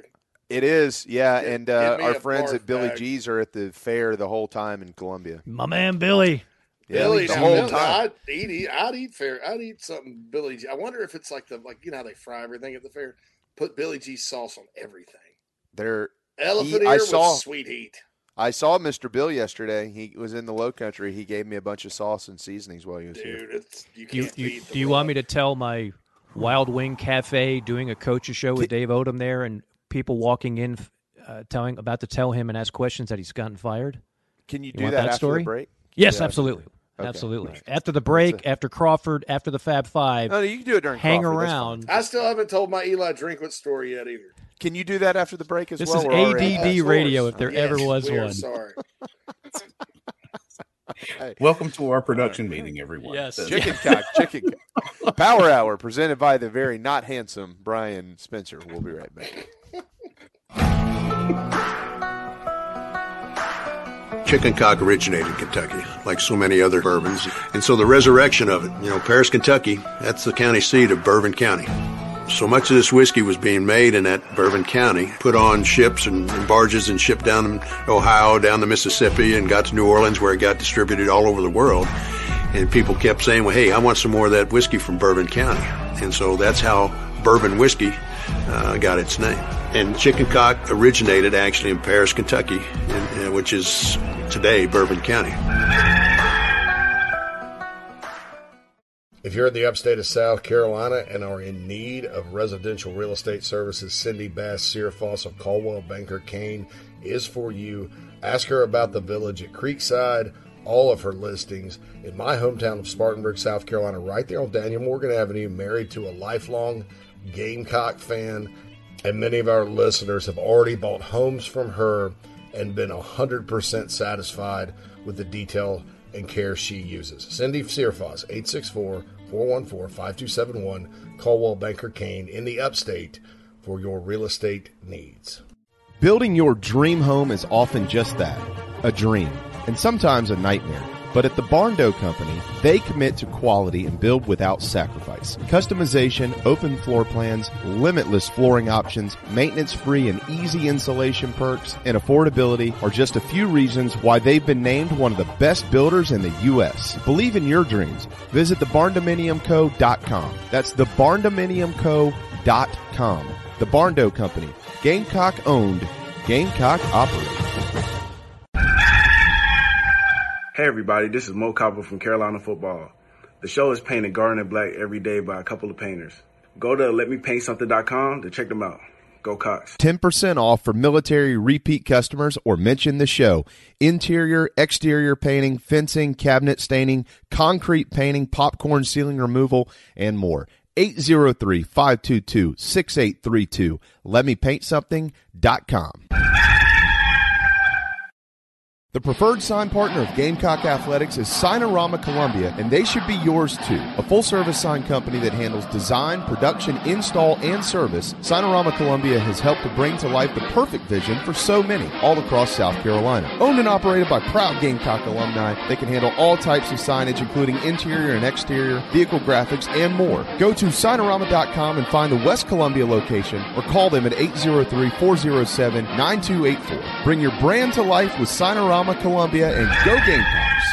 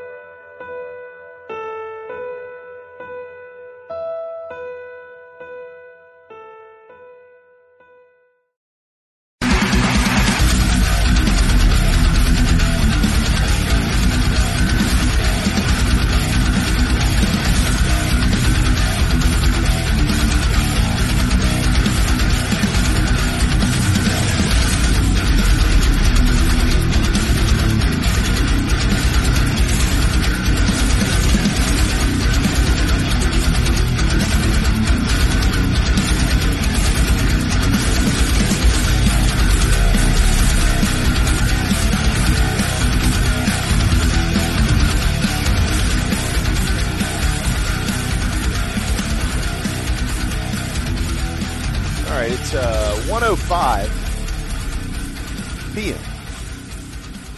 Make sure we clarify that. 1:05 p.m. on Inside the Gamecocks, the show very proudly presented and served by Chicken Cock Whiskey and built by the BarnDominiumCo.com, your dream home for as low as $160 per square foot. Thank you to our dear friends at Signorama, Matt Vaughn, just a tremendous group of people. If you've been to Williams-Brice Stadium, anything and everything you see there from a signage standpoint, that's them. Signorama in West Columbia, Signorama.com, the preferred sign partner of the Gamecocks. It got crowded quickly, but at least we're all out-talented around here with Brad Crawford joining the Golden Tones of Mike Morgan. We're glad to have all of you collectively. Hello. Hey, Brad, what's up, man? Good to see you guys, man. Not that this audience necessarily really cares. Have any of you had a chance, by the way, just to look at next year's conference opponents? The Big Ten rolled all these conference opponents out. Have y'all checked this out yet, anybody? Brad? Thursday is my day off, and I'm spending time with you guys. So the last hour I have spent weed eating both the front and backyard. So I'm screwed out today. So no. Well, apparently Ohio State had something to do with Michigan's conference opponents next year. Michigan, although they'll host them, Oregon and Southern Cal, they also have to go to Washington. So the three best teams in the league all landed on the Wolverines' schedule. Ohio State, by the way, of that group only drew Oregon. So at least Bo Nix and Michael Penix will be in the NFL. So yeah. Well, I just saw a little while ago that CBS is predicting right now Spencer Rattler to be a first-round draft pick. Whose name is on that, Jamie? Oh. Who wrote that? I'm just curious. I mean, not to – no, I meant to look at that and I forgot. As we all know, kind of going back to our conversation on a number of things in this business now, like anybody can put together a mock draft. Like it's not, So I'm just wondering. No, I'm sorry. If it's Ryan, he's pretty tied in. So he's heard from some NFL personnel type about Spencer, if that's the case. Yeah, Ryan Wilson. Okay. I mean, that would be an outlier to what I've seen by some of the others. I don't think it's far-fetched, but I think the guys that are sure to go before him, obviously Caleb, Drake, Penix. They've got Shadir Sanders going before him, too. That's a wild card. I don't know. And I've been incredibly impressed. I mean, quite frankly, to me, that's the MVP of Colorado football this year, more so than Deion. How many times has he been sacked this year? He's been incredible with a leaky offensive line and limited weapons. I mean, he's been fantastic. Now, whether or not he's a first-round grade after a combine, I don't know about that. I think that's going to be interesting. Bo Nix is another guy that could go first round, and I'm sure I'm leaving a guy out. So, I mean, there's only so many QBs that are going to go first round. I don't know if Rattler I think that'd be an interesting bet. I've got a Carolina Panthers front office source that's been a friend of mine a while, and he believes Xavier Legette will go before Spencer. Oh, no doubt. In April. So I'm thinking Xavier's probably maybe a late second-round pick, and Spencer probably late third. You mean like right now? I think with both of those guys, okay, on Spencer, I think the last 7 games will tell the tale. Very much. I also think he's the type of guy in a workout you can fall in love with his arm. I think also playing in Dowell Loggins' offense and all this crap they asked him to do before Dowell Loggins, he's got a grasp on making reads a whole lot better than he ever did at Oklahoma. So he's a little advanced there. Mm-hmm. But it's going to be the last 7 games for him. Compared to like a Bo Nix, who's been in a quote-unquote college offense the whole time. That's going to factor in. And then I'm echoing.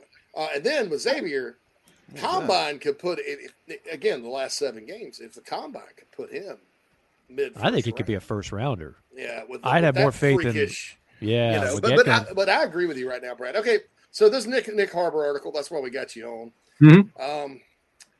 Talk to everybody about, and maybe it's better coming from you than me and everybody else, because I've been hammering it too. Sure. Player development, 5 stars, and expectations through 5 games. Just lay all that out, man.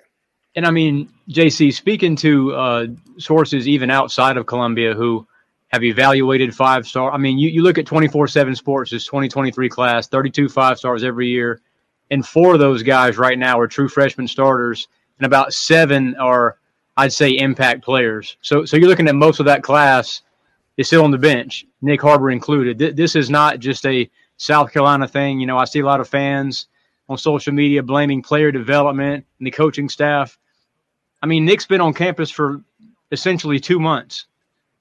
He was not a spring enrollee. A lot of those guys, like I mentioned, starting Dante Moore at UCLA quarterback, he was a spring enrollee, learned the offense. Nick is not just learning an offense, he's learning a new position. Played tight end and edge in high school, played very little snaps at wide receiver. And based on everybody I've spoke to, he is a great kid. Shane, Justin, I mean, everybody, all his assistant coaches, everybody loves Nick Harbor, say he's a great teammate. But he's kind of working out the kinks right now in practice in what is his, first full season in college football. My question to that, Brad, would be, does working out the kinks include obviously knowing the offense is something that a lot of freshmen struggle with, but then route running? I think people just assume that if you run a this and you're this tall and you're this strong, that playing the wide receiver position is as easy as just – but a lot of great athletes have played this game, and they can't run routes as well as the guy that's less athletic, that runs 0.2 of a 40 slower, that's 2 inches shorter. Those are the guys in the NFL especially. There's no margin for it. They don't wait for you to develop running routes. You either know how to run them right or that quarterback says, get them the hell off the field. Is that still a part of the learning curve that needs to take effect?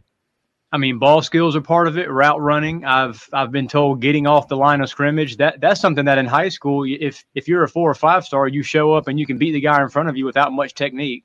This is the first time that Nick Harbor's also got great coaching too. I mean, no disrespect to his high school staff, but I'm sure they didn't teach him the intricacies of that position. So I think it's very important for him to not only become a more physical player, but as you mentioned, be more than just a one route guy. The worst thing that South Carolina could do is to put Nick Harbor on the field for 8 to 10 offensive snaps and just ask him to run one route. That's not going to develop him whatsoever. So I think right now he's about wide receiver 5 or 6. There's some guys ahead of him.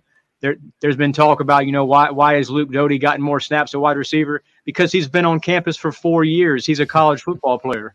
Nick Harbor's 18 years old, still learning everything, there is to learn about being a college athlete. So look, I'm not selling stock right now, selling all my stock on Nick Harbor. I think he's an impact player at South Carolina. He's going to be down the road. So, still learn the position, and it's the SEC. If he was at a G5 program, yeah, maybe you throw him to the wolves and let him try to learn on the fly, but he'll get embarrassed by SEC corners if, he's not more than a one route guy. And I'll say this too, from what I heard from my contacts, he's not – all right, so if you just lined everybody up athletically, he's probably the biggest, fastest combo guy on the field.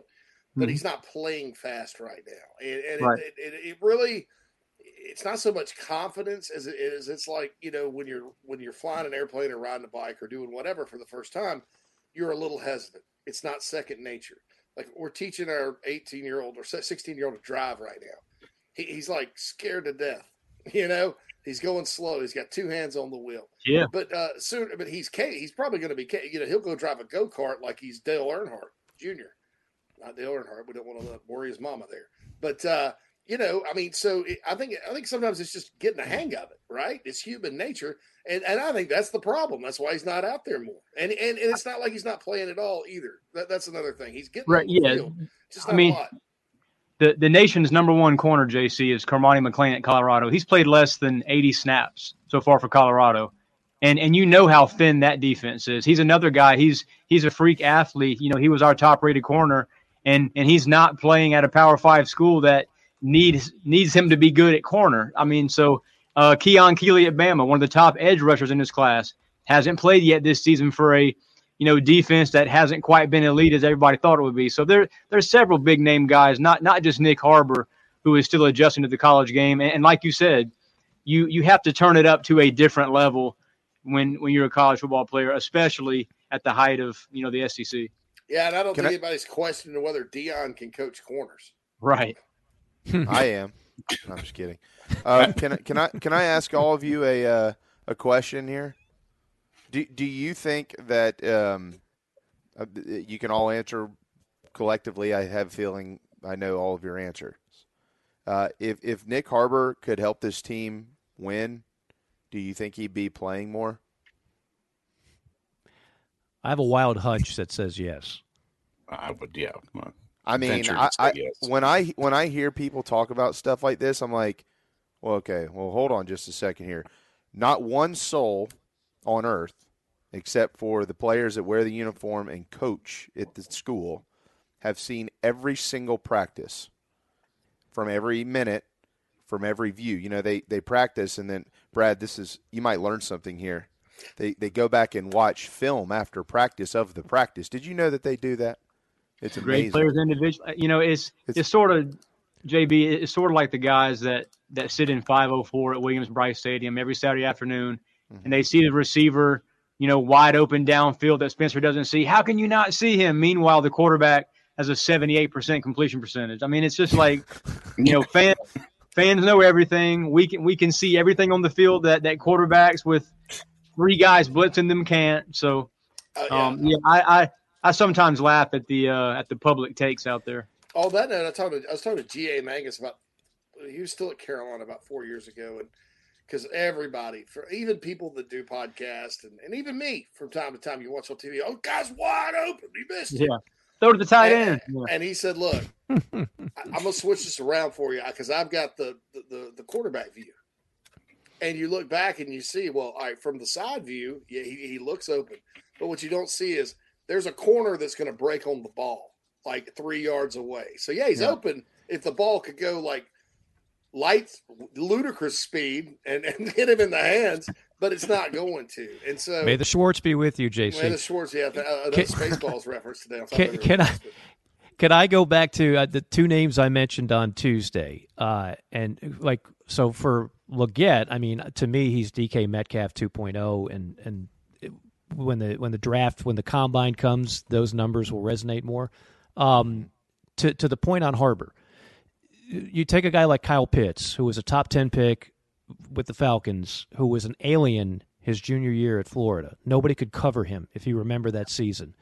His freshman year, you know how many passes he caught? Kyle Pitts. And I don't know how many stars he was, and it doesn't really matter because he's the same player. One? 3. 7. Yeah. 3 passes. Okay, let me give you another guy. Let me give you DK Metcalf. Again, he didn't arrive on campus 40 pounds overweight and run a 4.9. He was a freakish athlete when he got to Oxford. As a freshman, how many passes did DK Metcalf catch? The answer is 190. 2. Oh. Yeah, he caught 2. Then as a sophomore, as he figured everything out and he knew the offense and he was dialed in and he played all 12 games, he caught 39. And in his final year, he had injury problems. But my point is to bring it back to Harbor is that just because you're a 5-star and just because you're a freakish athlete doesn't mean they just put you on the field and a number of productive things happen. There's a bunch of athletes like this that it just takes some time. You know, Shane sort of tempered expectations on him and Lenora Sellers at SEC Media Days. Like if you heard Shane's comment with a little local media group, it was like, guys, settle down on the hype. These are two guys that we love at this program. They're huge for our recruiting success moving forward. But like, we're not going to put all this pressure on their shoulders to be all SEC guys year one. Like that's where development comes in. They both have to learn their respective positions, and they have to, wait their turn. If Nick arrived and he was Randy Moss during practice, trust me, he'd be out there with the ones. I do think this, Brad, considering he was injured, and look, because he didn't come in until summer 2, and he's injured for two weeks, and people don't realize this either. During the season, your own scout team, or if you're like him, the 5th or 6th receiver, you're not getting a bunch of reps during the week because they're getting the starters and they're getting the guys in the 2 deep ready to go play. Jake Bentley, for example, before he made his first start, hadn't practiced with the quote unquote varsity, but 3 times before he walked out there against UMass, which made that even more impressive. And the next week they beat Tennessee with him. But anyway, so people don't understand that. They think everybody's practicing every day, and it's impossible to do it. You divide your team up into who we're going to coach this week, and then who's going to be scout team, and then who's not going to get a lot of reps. I think because of even that not the macro view timeline, but the micro view timeline. I think even with that, considering he is getting on the field some, I do think that by the time November-ish rolls around, we're going to start to see some signs of life out of this guy. Now, is he going to be Randy Moss, like you said? But I don't think he's done making plays for this team. I don't think the Furman catch is all we're going to see. I just think it's not an immediate fix, and it's not a, hey, coach, put him out there, and then you're not going to miss Juice Wells. I was going to say, speaking of Juice, let's be honest. If Juice was out there having his usual production, you wouldn't see fans clamoring for Nick Harbor. And if the Gamecocks were 3-2 or 4-1 right now, heading into the open week, you wouldn't be hearing about it. So it's a negative time right now. 2-3 is probably one game worse than all five of us had South Carolina, heading into the open week. So I think it's just fans, wanting something to kind of gnaw on and figure out before this home bout with Florida. The conversation's over. You just mic drop people's elbow, stone cold stunner or whatever the hell he called the damn thing. That's it. When you're losing, everything's a problem. Sure. When you're winning, Harbor just isn't ready to play, but boy, he's going to be fun to watch next year. Hats off to this coaching staff for taking their time with this young man. You're losing. Why the hell isn't Harbor on the field? I'll tell you what, that damn Beamer, they need to fire him. They need to hire. They need to hire somebody. Well, who are they going to hire? I don't know. Somebody. It's crazy. It's like Bama heading to College Station Saturday. If Jalen Milroe plays well and Bama wins, you won't hear one more negative thing about Jalen Milroe. That's the way fans are, week to week. College football coaches, especially, it's a week to week business. Yep, I 100% agree with that. I think part of it too, just to put a period on the Harbor talk, is that much like Milroe at Alabama, once they played USF, everybody realized there really is no plan B. Yeah. If with Juice Wells is out of this lineup, you've got Leggett, who defenses have to worry about, and then you've got very pedestrian wideouts that no defensive coordinator is losing any sleep over. So it's almost like the theory of desperation, like, well, can we just get the 5-star freakish athlete out there because he might do something? It's easy for fans to do that, but if you're a coaching staff, you've got to think a little more big picture than that. Not to mention how many teams out there can afford to lose a left tackle in August, or in spring, and be able to recover from that. Two. And still be elite offensively. Yeah, maybe 2 or 3. I mean, you actually you can make an argument, and I don't know that I would make it because I don't know that it's true. But JC, you tell me where I'm wrong here. You can make an argument that 3 going into what will be Game 6 next week, that at this point in time, 3 of the potential 5 starters up front are done for the season. Both tackles, in Henry and Jalen Nichols. And, I mean, Marquis Anderson is a guy that, JC, I'll let you kind of take it from there, but he's a dude that I feel like would be starting right now. It's been said too much that he was going to start, so it's basically 3 starters. And Nichols, there's a lot going on with Nichols anyway in the spring. Yeah. So who knows what would have happened with him. But Case and Henry, to lose him after he worked his way all the way back, claimed a starting job in 2 weeks. That's how good this guy is. They love him. He's a stick your face in the fan and like it guy, to quote Muschamp. He's nasty. And to lose him on the first play, God bless. There's your answer, and then there it goes away. By the way, Bill, Parcells did say if they don't bite when they're puppies, they're not going to bite. But I know a good friend of mine played for Bill Parcells. He did absolutely nothing his first year with the Giants and lasted like 7 or 8 years. So I whatever. That's not really applicable to anything in college football. Seeing as how just about every year, if you look at the All-American team and you go back and look what they did as freshmen, most of them did jack squat. So yeah, I don't think that's applicable at all, and I think it's completely unfair for anybody to kind of, try to put that on Harbor or the coaching staff right now. And I'm going to say one more thing coming out of the Tennessee game. There's a 3rd and 1 pop pass to Luke Doty, who was coming in motion. He actually wrestled through a tackle and got the first down, but that wasn't good enough for the fan base. They wanted to see Nick Harbor catching that ball. So I don't know, man. It's he would have gotten sawed in half, like Edward Scissorhands hands against Jack Skellington. At least there's a wideout, not named XL, who's actually falling forward for yardage and not, coming back for the football and falling back. Oh, gosh, I've heard some good ones today. Mike earlier talked about Florida getting their pants pulled down, and now we got or de-pantsed. Now we got Edward Pantsed, Edward Scissorhands. This is fantastic. Hey, do y'all want to do me – Brad makes picks every week. Do y'all want to do me the honor of putting my season record up, or y'all don't want to do that? Or?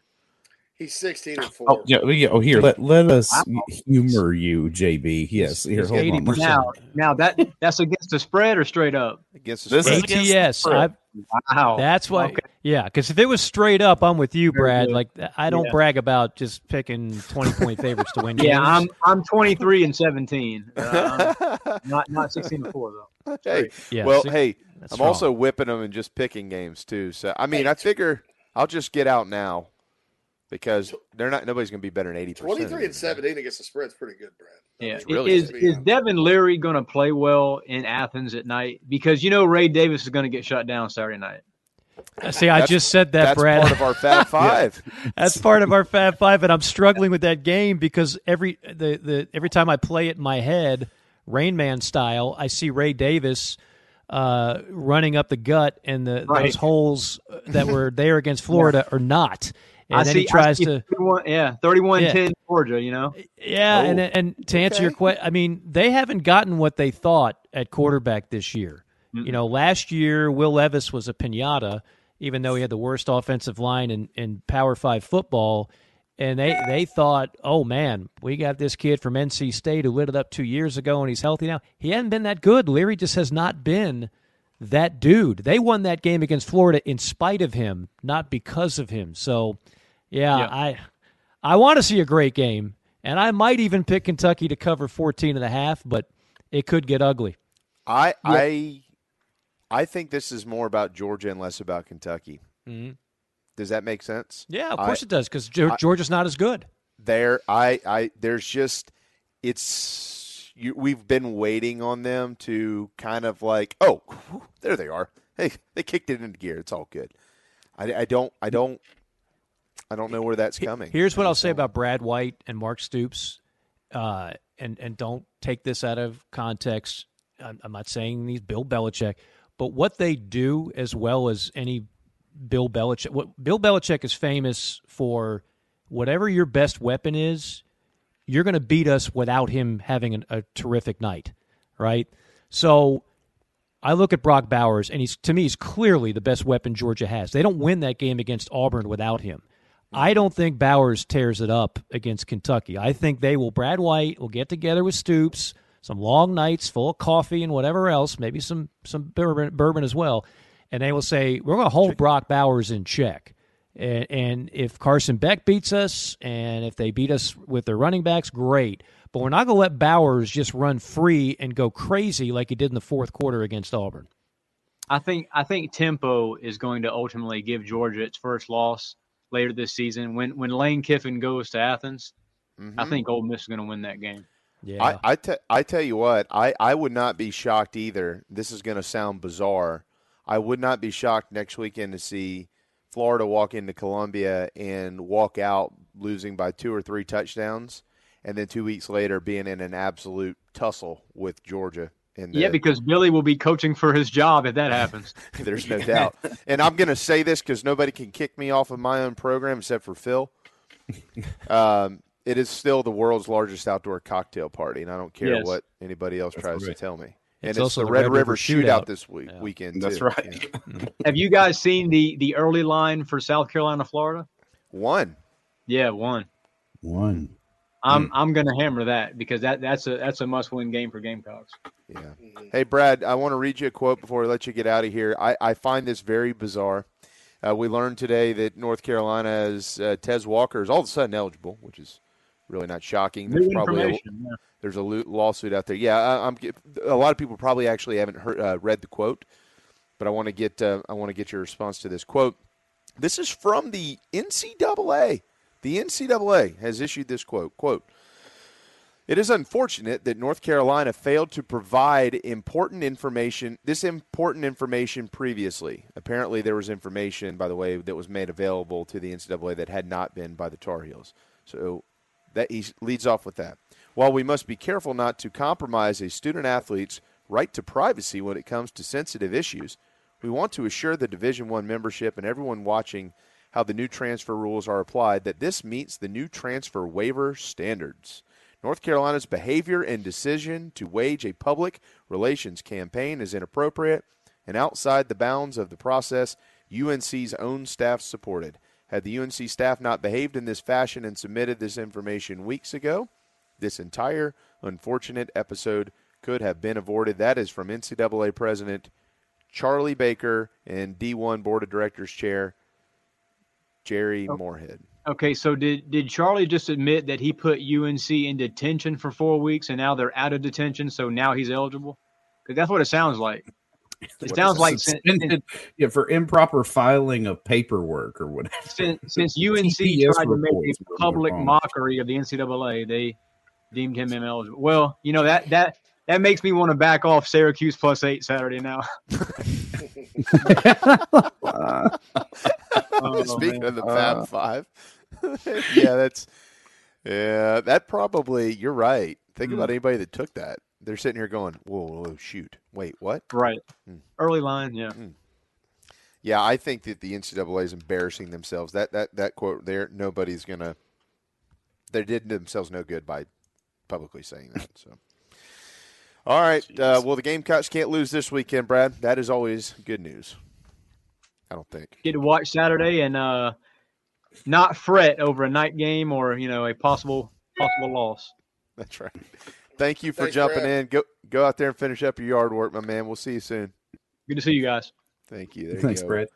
Brad Crawford, always pretty good insight from 247 Sports, which is also the home of this website called thebigspur.com. It is your home for Gamecock information, which you can also log in on the Chief Sports app and stay logged in. It's a very easy way to just shoot right into the Big Spur right there. All right, we do need to step aside. It is time for a timeout. When we return, speaking of the Fab Five, do y'all want to go ahead and make our picks, or should we just? Yeah, and we got Eli Drinkwitz story I still have to tell. JC's been sitting on pins and He's going to tell that story deal. Friday. He's just going to work chat row for 3 hours by himself and tell that story. I was about to say, Mike, that's how we'll get him to work here. Hey JC, why don't you just tell that story tomorrow? Okay. No. All right. Well, that and I want to mention the MLB. Good talk. See you out there. Okay. All right. And the Braves are going to win the World Series. If you want to remind all you Phillies fans. I like to describe some of this show as comfortable awkwardness. We bring some comfortable awkwardness to the table. We all really love each other. We really do. We really do. But there's going to be some just kind of hiccups in the road, and that's for the fans out there. It's fun to watch because you don't know what the hell's going to happen. You really don't. That was my moment to squeeze in Steve Martin from what's the movie where he was the colonel. Sergeant Bilko. Sergeant Bilko. And 20. Wow. And that is neither a fiver nor a dimer, but okay. No, I love Sergeant Bilko. Easy. You missed JC's Spaceballs reference, but you quoted Sergeant Bilko. Dude, it's Steve Martin and what's his name? Hartman. Phil Hartman. Phil Hartman's good in that. Brilliant. Phil Hartman is brilliant, and I just got to say this since you brought it up. There's a podcast out there, not a show, not like what we do here, but an actual podcast once a week with Spade and Dana Carvey. That's hilarious. And it's called Fly on the Wall. They did a 2-day tribute to Phil Hartman and had all these people on. And I'm here to tell you, for you younger generation, the 20-something-year-olds that didn't watch SNL in the 90s, nobody was ever more talented on that show than Phil Hartman. And I will stand by that. And if it wasn't for his crazy ex-wife who murdered him in cold blood, we'd still be gifted the brilliance of Phil Hartman. So since you mentioned him, I had to get that in. Remember Sassy? He's like, I feel like I'm in the middle of a sassy sandwich. Sassy magazine. I love Phil Hartman. So sassy. Unfrozen caveman lawyer. And I love Steve Your technology frightens me. I don't know what a cell phone or a fax machine is. But what I can tell you, he's entitled to $20 million in compensatory damages. I'm just a simple caveman. I'm just a simple caveman. He had a good Clinton, too. Darrell Hammond probably was the best Clinton, but he did Clinton, Reagan. He could do anybody. He could do and he could play it straight too. He didn't have to be the over the top guy. He could do it all. I don't know how he did that. Brilliant. So Absolutely good. brilliant. Mike, you and I could have never been roommates, though, because we would have never wanted to watch the same movies. No, but, it's like we talk about this on JC and Morgan. As long as you do the dishes, I'm okay. We can still be roommates. Okay. But like when JC and I would do, don't leave the dish in the sink. Yeah, don't leave dirty dishes. I can't stand that. But the brilliance of when we do Five and Dime is we have similar tastes, but we also have different tastes. And so there'd be a movie that I've seen 100 times he hasn't seen, and then he'll love one that I'd be like, I saw it once and I can't do it again. That's the brilliant. I mean, that's good. That's the confluence of different opinions and takes and tastes and vibes, and that's what we all bring together in a kumbaya way here on the Power Hour on ITG. Hey folks, it's JB, and as we all know, it's football season. My favorite place to shop for myself and the family is Gamecock Traditions in Lexington. They have the widest selection of Gamecocks attire, plus all the cool accessories for tailgating, cooking, kids, shoes, hats, and so much more. Most importantly for me, you can order online at GamecockTraditions.com, and it's shipped timely to your door. I've been shopping here for years, and I hope you will too. Order online right now on the Chief Sports app. Go Gamecocks. Tony Pope State Farm is your go-to agent anywhere in South Carolina, North Carolina, or Georgia for the service you deserve at the price you want. So try combining your home, life, auto, and or small business insurance today. Tony Pope State Farm has been in business for more than 30 years and can handle anything you need in the tri-state area. 843-851-2222 or visit TonyPope.com today. Like a good neighbor, State Farm is there. If you're on Medicare currently or approaching eligibility, it's time to enroll in a Medicare plan that meets your needs. Palmetto Medicare is here to help you through the process. Palmetto Medicare's owner, Brian Spencer, and his team of experts are here to assist you. Learn about the benefits and enroll in a plan that will cover as many of your medical costs as possible. Some of the advantages of Medicare health plans may include variety of plan choices, increased benefits, lower premiums, and more. Give Palmetto Medicare a call to discuss your insurance and help get the exact coverage for your needs today. Nana's Porch, nanasporch.com. At Nana's Porch, they cater weddings, parties, and all kinds of special events. Their meals are served buffet style in seconds. They're encouraged. Plus, they can bring their mobile food unit to bring on-site and serve your guests as a unique alternative for your catering needs. Inquire about rentals as well. nanasporch.com. Find them on Facebook, Twitter, and Instagram. 336-259-7550. South Carolinians, this message is for you, as well as for people in Georgia, Florida, and Tennessee. If you think you may need work done to your roof or a new roof altogether, there's one simple name to remember: Elite Roofing and Restoration. South Carolina native Jeremy Johnson has been helping people in the South make sure they have the very best people checking on and building new roofs for over 25 years. Fully licensed, bonded, and insured, they provide the best service possible. Call or email today, 678-781-1998. That's 678-781-1998, or you can go to EliteRoofingGA.com. Schedule a no-hassle, free inspection today. Wind damage, hail damage, or just wear and tear. Don't settle for second best. Let Jeremy Johnson and Elite Roofing and Restoration take care of it all for you today.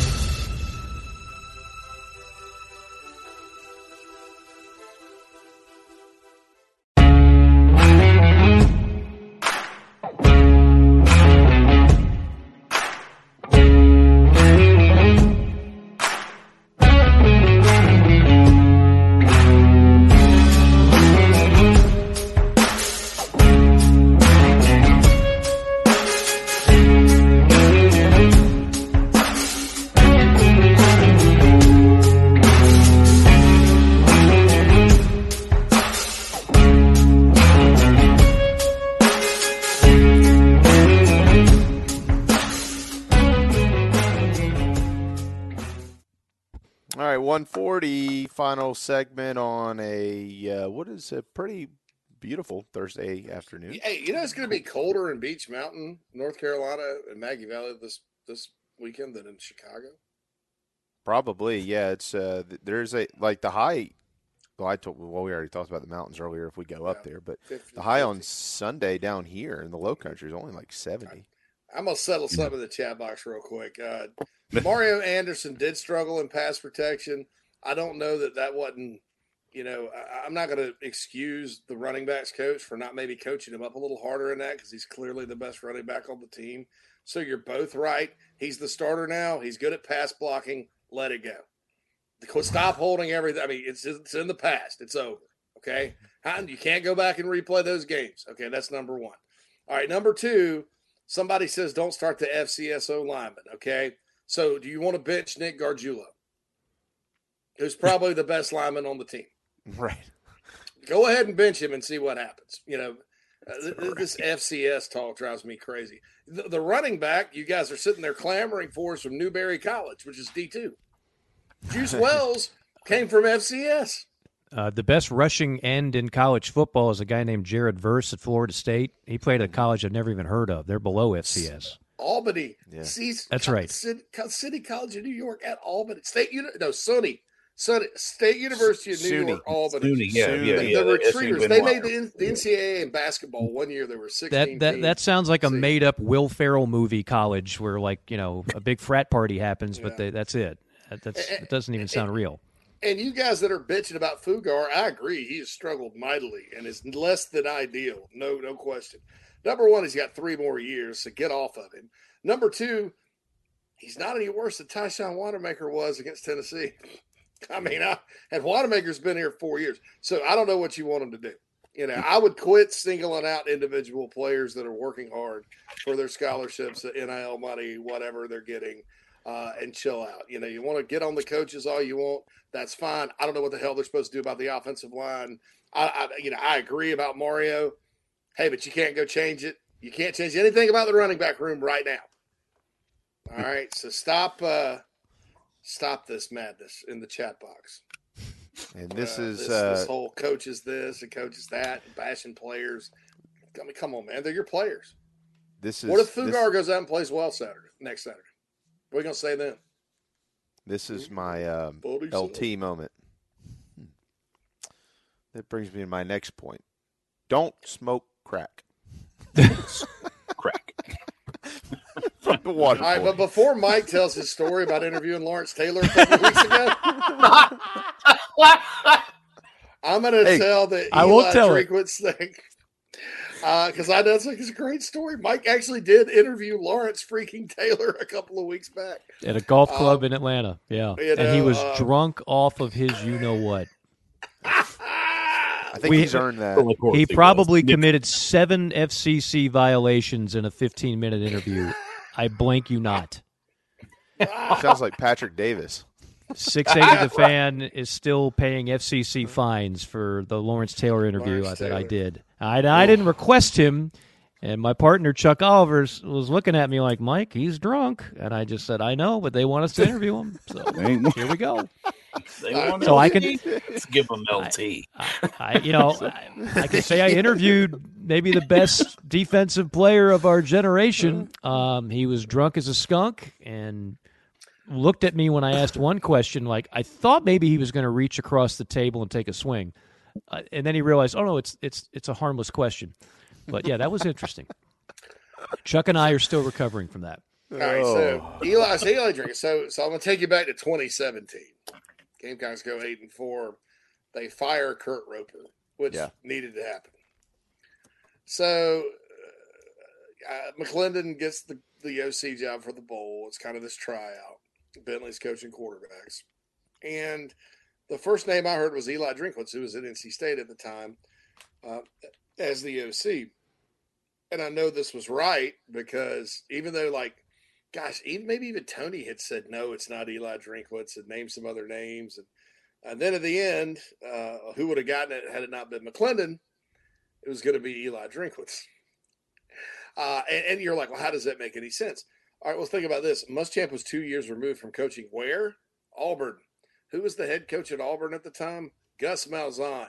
Mm-hmm. What coaching tree is Eli Drinkwitz from? The Malzahn coaching tree. He's from Northwest Arkansas. He's a hog, just like Gus. Just from that little tree up there with all those coaches. So a year later, Scott Satterfield takes Louisville, leaves App State, and Drinkwitz gets App State for a year. They come to Columbia. They hold his offense to 202 yards, yet App State beats South Carolina. The next year, in a game Mike Morgan is also calling, Missouri comes during the pandemic, gets up 17-0. Gamecocks put in Luke Doty. Doty cuts it back 17-10, so they win again. Beamer's first year, against a god-awful defense, Marcus Satterfield ball takes over. Gamecocks only have 250 yards, lose 31-28 out in Como. And then there was the debacle last year. And he rubs it in and talks smack and makes snide comments every single time. So there you go. Didn't get his chance. Yep. He wants to rub it in. Take the cigar. So you're telling us it's Ray Tanner's fault? Oh. No, Actually, kick up that crowd. You guys could probably blame Will Muschamp. Because you blame him for everything else. You blame Will Muschamp because he promoted, there's BMAC. I was just pulling one of the popular blame names out of a hat there, Yeah, it's like, oh, okay. It's just the wheel of blame. There's Will's face. There's Tanner's face. Pastides. That's become part of my Dave Odom was on there somewhere. Bowtie. Don't forget Bowtie. Oh, Bowtie. R.I.P. That's become part of our my family, our guys group, our text, and when we're around, anything happens. The other day, one of my kids dropped a plate of food on the floor. God damn it, Coach Tanner! I blame Mark Calvey. If your kid dropped his food on the floor, that's a Mark Calvey problem. The Fire Calvey stuff was awesome because then he goes out and they win the national championship, and then he bails with the best pitching staff in the country. Yeah. And has done good work at South Alabama. That's still you'll see a tweet or something on a message board when somebody's overreacting, like Fire Calvey, and it's amazing how that resonates 10 years later. Okay, I did what I said was stupid. Fire Calvey made me see the light. I'm overreacting. I'm overly emotional. I need to take a chill pill. Fire Calvey. See, there you go. We need to drain the whole athletic department. Mainly Tanner. Yeah. Well, the football program. All right, so let's get rid of them all. Just let it. I don't know what's going to knock on some doors. Who wants a job? So if you drain the athletic department right now, basically you're not satisfied with men's basketball, which has been shitty for 20. They've been in the SEC 30 years. They've been good 50 years actually. 50. You can bring Eric Hyman back to hire Darren Horn again. See how that works. A baseball program that just went to the Sweet 16 or whatever, national championship level women's basketball program. Yeah. The women's sports always do quite well. Men's soccer is sort of a dumpster fire, but the people that follow that sport tell me it's supposed to be turning around at some point. So that's why we want to fire Tanner. Is it really that bad, folks? Because I was around. We hired Muschamp, right? Well, who was he going to hire outside of that? Who was the next? Who do you think Eric Hyman would have hired? He would have hired a search firm because he knew very little about coaching and who to hire and who to interview. He would have hired. Eddie Fogler helped him make the basketball hire. I don't know who he would have entrusted in his search committee to hire a football coach. I have a Willie Taggart vibe. Yeah, no, I could totally see that. I could totally see Hyman hiring Willie Taggart. Absolutely. Abso-freaking-lutely. Yeah. Look, eventually there's going to be a new AD in town, and you're going to be surprised how much that you think is Ray Tanner's fault is not. You're just it's going to be an epiphany for a lot of folks that just continually bang that drum because it's become, I don't know, I guess I got to blame the AD. That's not the answer to winning and losing. There's some things Tanner probably believes he could have done better. He's not perfect. He's not perfect. If he could have a mulligan on Muschamp, he would. Just like the Florida AD would have a mulligan on Dan Mullen. You find me an SEC AD that has gotten significantly more than right than wrong, and I'll show you a unicorn. They're all, and this is from Jeremy Foley, conversation I had with him years ago, and Jeremy made some bad hires, quite honestly. And contrary to popular belief, he did not hire Steve Spurrier, just like Eric Hyman did not hire Steve Spurrier. He got to enjoy some of the success by proxy, but he had nothing to do with football. The best thing Eric Hyman did was stay out of the way and tell people to get a haircut.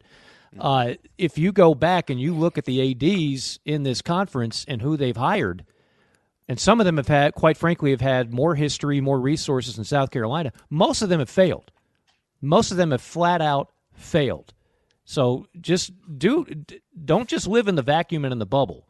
Look around you and see what's going on. And ask yourself, like, you really think that's the problem? Like, that's what's wrong with South Carolina? What was wrong with the other 100 years of Gamecock football mired in mediocrity, minus a 4-year stretch where they happened to get a Hall of Fame coach who wanted in the SEC, and the South Carolina job was open. And Mike McGee closed on it, but make no mistake about it. Steve Spurrier wanted South Carolina. It wasn't like some brilliant thing that Mike McGee said over a steak dinner in Columbia. Steve knew about the history of South Carolina, knew that it was an underachiever, and said, I can do there something that's never been done. And guess what? That's exactly what he did. But there was no brilliant AD play in that one either. Oh, some people just you don't understand what an AD does.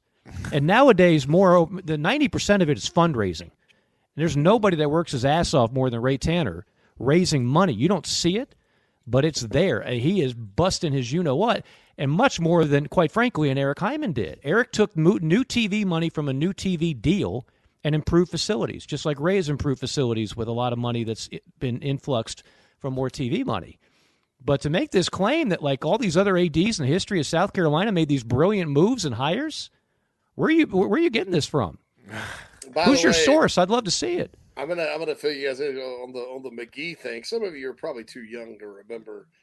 Mike was working pretty close to that situation when Spurrier was hired, so he knows what he's talking about.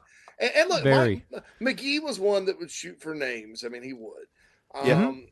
That was his signature. You know, I thought he'll hire the big name. I think all of them have had their strengths and weaknesses. I think McGee's strength was big name splash hire. He kept some old money people happy by keeping prices low and things like that. Knew where to go. He let facilities lag 20 years. So Hyman comes in, has to restructure all of that. And frankly, it's taken the whole Tanner era to get up to par in the SEC facilities. That's right. Very true. And Hyman, bless him, was not good at hiring coaches except the women's basketball coach, which Dawn was not even his first choice. It was Sylvia Hatchell. But once Sylvia turned, he was smart enough to go hire Dawn Staley. And he did hire Frank Martin, which delivered the only Final Four in the history of the program. But Frank was fired. And had Ray left and gone to take another baseball job, that job was Chad Holbrook. So and Ray and Hyman was ready to chase Ray off. Here's some facts for you. Yep. A lot of people don't know this. Hyman was chasing Ray off. It took a deal in the midnight hour. Other executives had to go because I know the whole assistant coaching staff. They had talked to their wives, and Eric was clearly ready to make a move. He wanted to lay his stamp on his brilliance in athletics. Was ready to chase off Tanner before 2 national titles and 3 more Omahas. Yep. So the staff was already prepared to have to go to A&M. That's not what they wanted to do, but when you got an AD who clearly wants to bring somebody else in. So for those of you that are mad that Ray Tanner had the gall to leave his coaching job, just remember if it was up to Eric Hyman, he would have been gone, period. You would have never been sitting on 2 national championships. Eric also, with the extension of Dave Odom, the hire of Darren Horn, and 10 years of Frank Martin, that's 1 NCAA tournament in about 20 years of college basketball. Okay? 1 NCAA tournament and 20 years of Eric Hyman moves in the sport of men's college basketball. So if you want that brilliance back, he's out there because Texas A&M fired him in about 2 years. Yep. They were ready to move on. They had him come build half the stadium, and they're, all right, well, you're done now. You built your stadium. We'll see you later, Eric. Because he didn't want to give someone a raise. And they're like, well, I'm sorry, you don't make that decision here. Well, yeah, I mean, he wanted to do, I remember the second NIT, or it was the first NIT we went to, he wouldn't allow the band to travel because he wanted to brag about how much money he saved by not sending the band. It's like, really? This is an SEC program. Yeah, they didn't send the pep band to the 2006 Thursday night season opener against Mississippi State. Say what you want about the NIT. You're on ESPN. It's the only game going on, and other schools travel to bring their band, but you don't. So, again, I'll never forget. Carolina scored a touchdown. Everybody's in the stands going, ba, ba, ba, ba,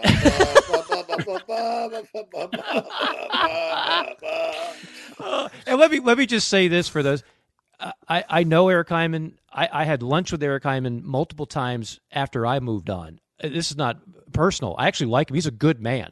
He's a good man. There's nothing, but I'm just telling you, if you want to talk reality of the decisions that have been made with Gamecock Athletics over the years, I'm pretty familiar with the last 3 ADs and what they did and what they didn't do. And like I said, eventually you're going to have another AD. And if you think that every move that he makes in the coaching realm is going to work out like sunshine, you're probably going to be mistaken, because just like almost every other SEC program, it doesn't work out that way, folks. It just Tennessee, through multiple ADs, made a mockery of football and basketball hires and turned a once proud program into a dumpster fire that they're still trying to crawl out of. Yeah. Is that because every AD that they hired was an idiot? No, it's because they were wrong more than they were right. It's just a fact. I can point to almost every program in this league and show you ADs with really good qualifications that made hires of coaches that were fired 3-4 years later because it turned out to be a terrible hire.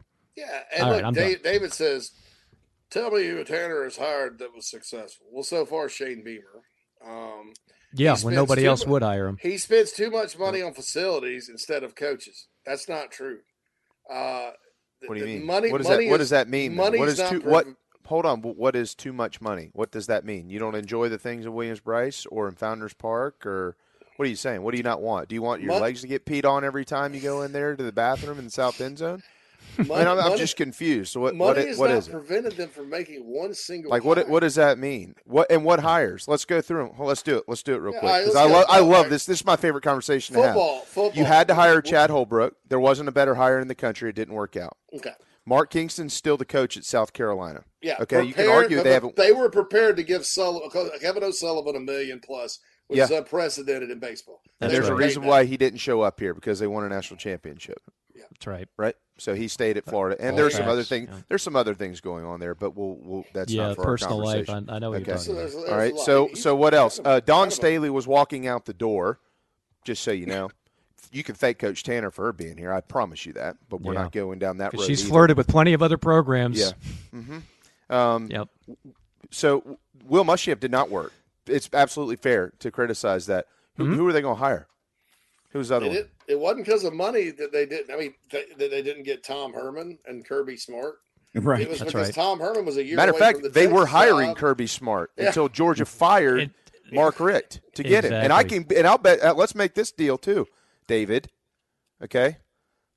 If Kirby Smart was here, guess what? He'd have been fired by now as well. Period. I won't argue with that. I'm saying this in compliments to Kirby. He's grown as a head coach at Georgia, and you can see very much. And he inherited a bunch of talent for that 2017 team, and he bought him a couple of years to make those mistakes. Mm-hmm. And they just recruited. It's easy to recruit at Georgia. He's taken it up a notch and he's loaded. So there's no equivalence there. And I think his plan on offense would have been a lot more conservative than Will's plan. Plus, you don't get Jake Bentley. And David, it didn't matter how much money Georgia offered. It didn't matter. He was going to Georgia. It's his alma mater. It didn't matter if Carolina offered him more money. Job. He was going to Georgia. You're making an idiot out of yourself, dude. If who hired Dawn? That's not the question. I mean, you don't know what you're talking about. If Kirby Smart had come to South Carolina, signed the paperwork, taken the job, Georgia to come and offered it, he would have left South Carolina Bobby Crimmins style in the middle of the night and taken Georgia. It's his alma mater. Doubt. He's a dog, man. So was Tom Herman. Tom Herman wasn't going to be here more than 2 years if he won 8 or 9 games. He wanted a Texas job all along, and everybody knew was leaving. And they knew he was going to get it. So there you go. So that's there you go with John that. Edwards, so let's talk about true. Shane. So the 3 choices when Shane got the job were Billy Napier, Scott Satterfield, and Shane Beamer. Now Shane's salary was not high when they hired him, but salary's not based on. It's not like, okay, we're going to go pay our coach that's been an assistant somewhere else. We're going to go pay him $8 million because we can. You pay according to experience. It sounds weird, but it's just like any other job. You got head coaching experience. Your salary, no matter who you are, is going to be higher. So Shane did have a low salary, but hiring Shane had nothing to do with low salary. They've never not been able to hire a coordinator because of salary.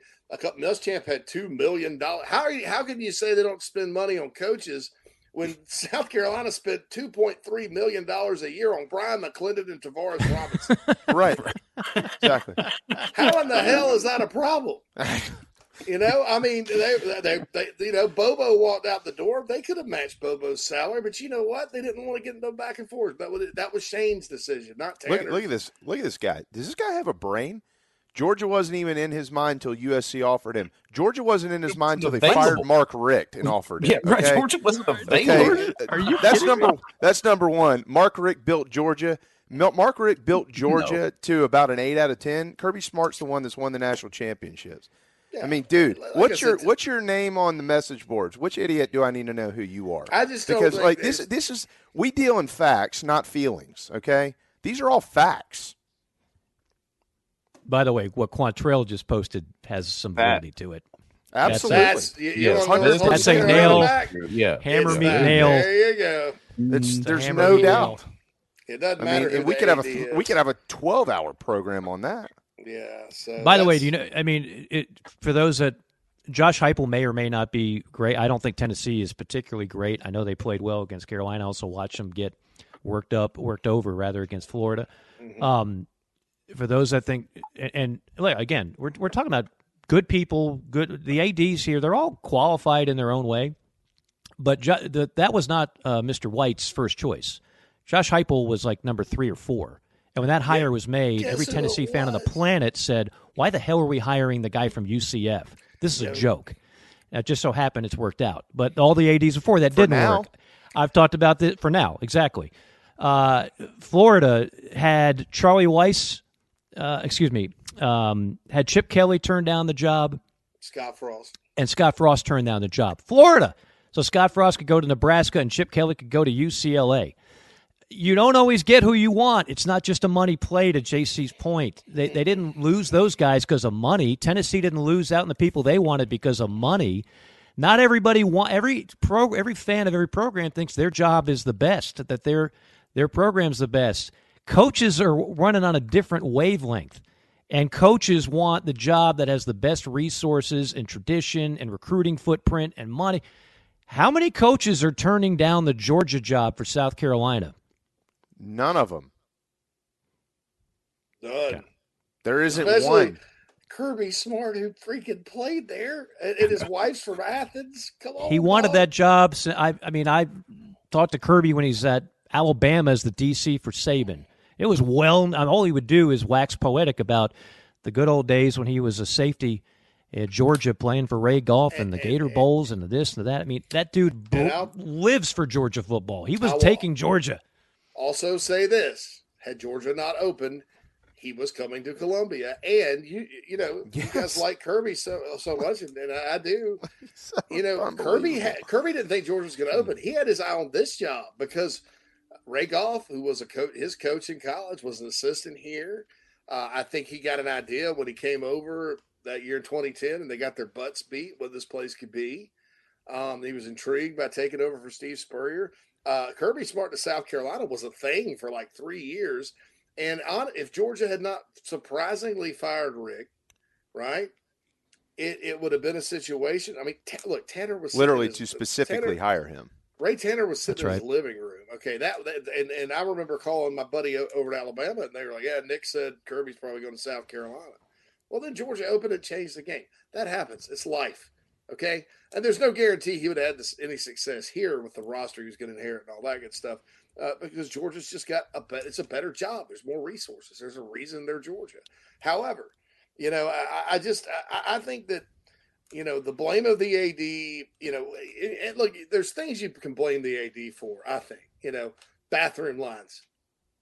That's what they have, bathroom lines, parking situations, traffic. Blame the AD for that. If they do go cheap, the one thing Eric Hyman used to do. Well, that's not always true, though. He would tell that. Like, sometimes you could have the perfect plan in place and people aren't doing their job. I know.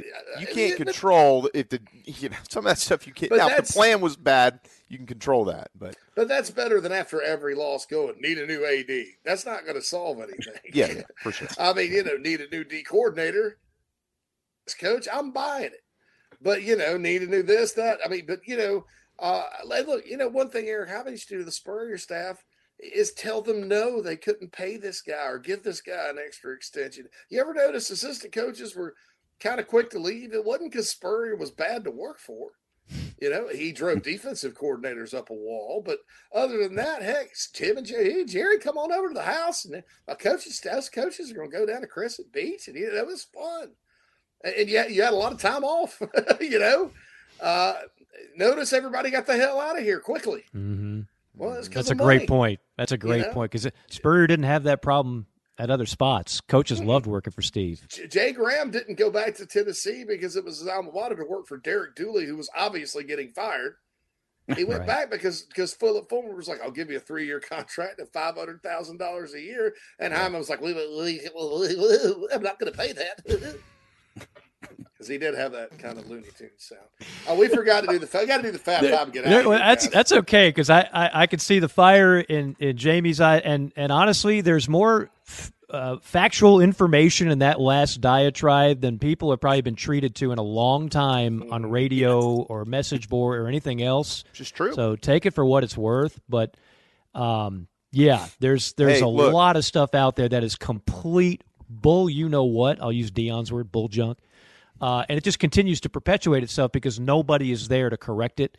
And then you have the other side that feels scared to be critical at all because that's not this show either. As Jamie rightfully said, it's facts, not feelings. Those are some straight facts right there. Well, and here's the thing, and I'm not, look, we've all known Coach Tanner for a long time, okay? So there's admittedly a personal relationship. However, the time to judge Ray Tanner is not now.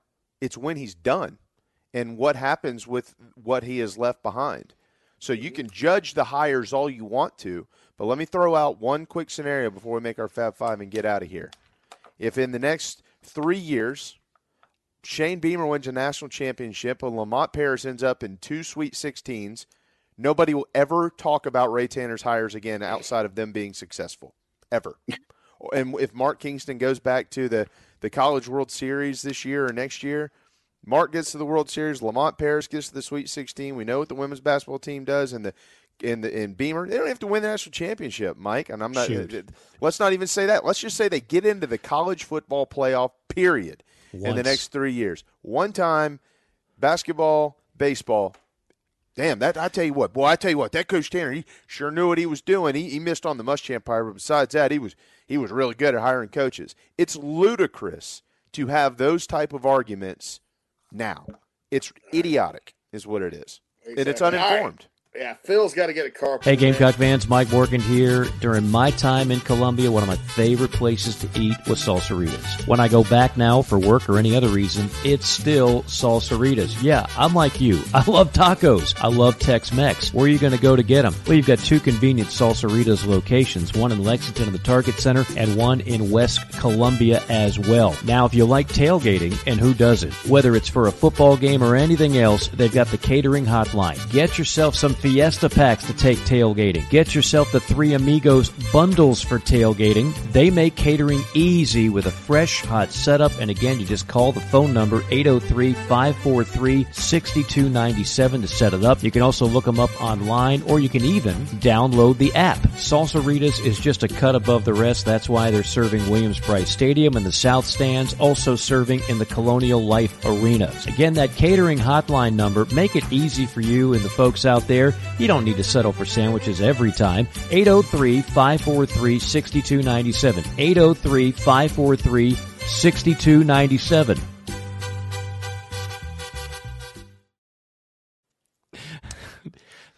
I love it. We just went into like a hot debate with some hot Tex-Mex. I'm feeling. I see the sweat on Phil's forehead because the carpool's coming up. So I'm like, all right, yeah, I'm good. I was like, listen, a couple of hard, Well, the good news is no show tomorrow, so you're getting good. That's right. You're getting overtime to make up for the no show tomorrow and all the withdrawal symptoms that the fine listeners of the show will succumb to. Okay, Fab Five.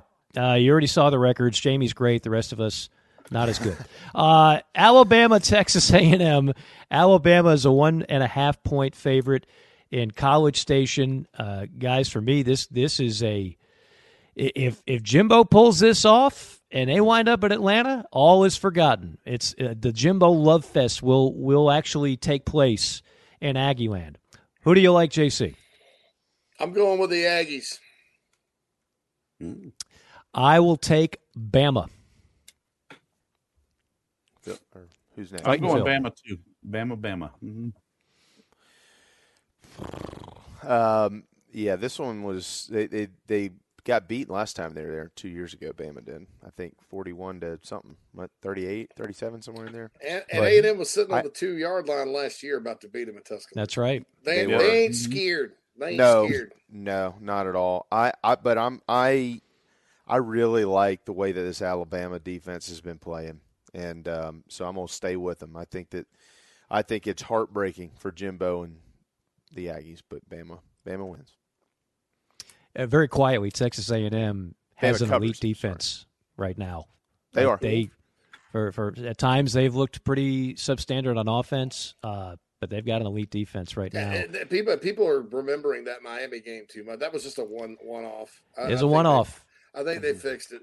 Yep. Whatever they had to do, they did it, and they have the athletes that it makes it fixable. All right, Kentucky, Georgia. As I've said, I have wavered back and forth on this. I'm having a hard time with that number 14.5, but I'm going to stick with my initial assessment that I think they actually go out of their way to bottle up Ray Davis. Brock Bowers won't go nuts, but he'll still be a force, and so too will Georgia. I'll take Georgia at home, lay the 14.5. I'm taking Big Blue to cover by a half. Georgia will win by 14 points exactly. I just called my bookie. I bought it down to 14. Georgia laying the 14. No, I'm just kidding. Hey, A&M Bama, by the way, is down to 1 since we've been on the air. Wow. Say that again? Well, we freeze all the lines, but we do the graphic. Yeah. That's right, yes. Yeah. Don't confuse everybody like we did last week. No. Yeah, it's 1.5 with us, but it's for the sake of salsaritas. It's 1.5. For the sake of salsaritas. For the sake of the Fiesta Pack, let's be accurate. That's right. I'm good. I'm taking Kentucky. Yeah, I think that Georgia just hadn't been able to put anybody away this year, and I'm not sure it starts this weekend. Nope. I wouldn't argue with the logic. No, that half a point is what's really kind of pulling me back, but give me the Dogs better than 14.5 at home. I'm going to Georgia. Power bugger. All right, Red River Shootout. Yeah, I said it. Oklahoma versus Texas at high noon. The Longhorns a 6.5-point favorite. Mad Dog. I like Oklahoma to cover. I think Texas wins, but maybe field goal. JB. I like Oklahoma. I think we are in store for the best weekend of college football thus far this year, and this is one of those games. It's Oklahoma covers, but Texas wins. JC. Texas is the best team in the country. They'll win by 17 plus. Ooh. I don't argue with the first thing that JC just said. Yeah. I will say the Fightin' Venables will show up for this game and keep it a little bit closer. So I'll take Oklahoma. But I don't. That Oklahoma defense is good now. We've been talking about revenge all episode 2. And last year, my God, Oklahoma had this kid from Greenville High School named Davis Bevel at quarterback. Phil, I used to watch him play out my balcony. He somehow got a scholarship to Pitt. You want to talk about cement shoes? And somehow this guy leaked through the portal because he never played and was on Oklahoma's roster. I guess some connection through Clemson. And he was playing in that game. Texas embarrassed them. And Texas wasn't very good last year. 49-0. Yeah, that was the time to beat up on OU. I mean, Venables. They remember that. They remember that. And Venables it was just a complete you-know-what show. And all his top players left for either followed Lincoln to Southern California or went elsewhere. They looked disorganized, discombobulated. They're combobulated now. I'll take Oklahoma. Hold on. I have a bold prediction we have to get to in January. Whoever wins this game will be undefeated at the end of the season. Regular season. I'm sorry. I'll go along with that. Yeah, I don't see anybody else in the Big 12 winning. Then they're going to have to play again, though. Yeah. Well, Oklahoma, Mike, the one on both of their schedules that really kind of I was like, Oklahoma's got to go to BYU on November 18th. It's a little chilly. That's true. It's a little chilly in Utah in late November. So that is true. Careful. All right, Notre Dame, 6.5-point favorite against Louisville, undefeated. The Fighting Jeff Brahms. Jamie. I like Louisville. I just don't know that they're going to be able to stop Sam Hartman in this game. So I'm gonna take North Carolina to cover this thing. I mean Notre Dame to cover this thing. JC. Lord help me. I'm going with Louisville to cover. Louisville to cover. Not going to say straight up because I'll get kicked out of the house. But I think this is going to be very close. You'll see the magic of Jeff Brom being someplace he actually has athletes. Mm-hmm. He already is. I mean, dude, they won a defensive struggle last week against NC State. Notre Dame, they got to survive. I think they will survive, and I don't think this will have any bearing on how they play Southern Cal the next week. I think they'll beat Southern Cal, but it'll be another survivor type of deal. They'll get Louisville's best shot. I see Notre Dame lining up and kicking a game-winning field goal late. Plummer's played really well for Louisville. If that doesn't make you feel old, that's the son of Jake Plummer. And, I think Coach Brom's done a terrific job. That program was in the abyss for a while. But they are back. I don't know if they'll beat Notre Dame, but I think I'll keep it close. I'll take Louisville and the points. And finally, our prop of the week, Ray Davis, 280. 280 against Florida last week. Over-under against Georgia, 100 even. I'm going under. Mad Dog.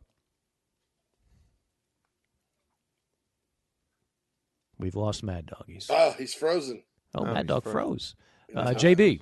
That can't be good. I'm gonna. I think he has a nice game, but I'm gonna go under. But probably somewhere in the 80s, maybe around 90 yards. I think he will have a good game though. JC. Somehow I'm seeing 26 carries for 101 yards. Wow. Takes the over. Eke it out. It will all be like those of us that took the under will be like, and then those of us that took the over will be like, and it won't even really matter because it's probably like 3 yards with Georgia leading by 14. The thing about a bet like this, too, is all he has to do is break one, and you're probably hitting the over, right? Yeah, and that defense is susceptible sometimes if you can get a crease. If in other words, a lot of times in that secondary, you can see this in Alabama, too. You'll have a safety that gets out of position, and a running back just goes straight up the gut, and you're like, what in the hell just happened? That's somebody, like, not knowing their assignment because it is a little complex and stuff. So they are susceptible to things like that. But, who knows? That's my story, and I'm sticking to it. I guess we lost Phil for good. We'll get Phil's off the air. Phil has evaporated for the time being. Reminder to get that your. Can't be good because he's got to close the program out here. Are we doing a marathon day here? I don't know. What do we do? Good. I'm unplugging my laptop, so that'll be the end of my. We're like the big villains in Superman. Superman, 2. like in the Superman 2. Phil, kneel before Zod. Do you want to play Eric Church here, or can you hear me? Kneel before Zod, JC. Kneel before Zod. People always forget Marlon Brando was in Superman 1. Y'all remember that? Yeah, he was good. Richard Pryor was I think in Phil Superman froze 3. himself to make it look like he was frozen so he could get out of here. That old trick, that's been done for years. It works every time. I think it if does. we all sign off at once. The internet just died here. Is what we got. As he's in the carpool line. Mm-hmm. I think it still records it as long as people are in the program. No, we're good. Yeah, we're fine. All right, well, we'll just whistle our way home. Oh, Phil said give him Notre Dame and the under. Give me Notre Dame and the under. And under. And under 100 yards for Ray Day. Look, Phil's still on it. That's a pro. That's a pro. Mad Dog. So, all right, boys. I'll see you guys next week. And yeah, that's right. For Phil and JC and Mad Dog, and for David, our halftime entertainment today. We will see you on Monday at 11 a.m. inside the Gamecocks, the show from the Sinorama Studios, built by the Barn Dough Co. and always served by Chicken Cock Whiskey. So long, boys.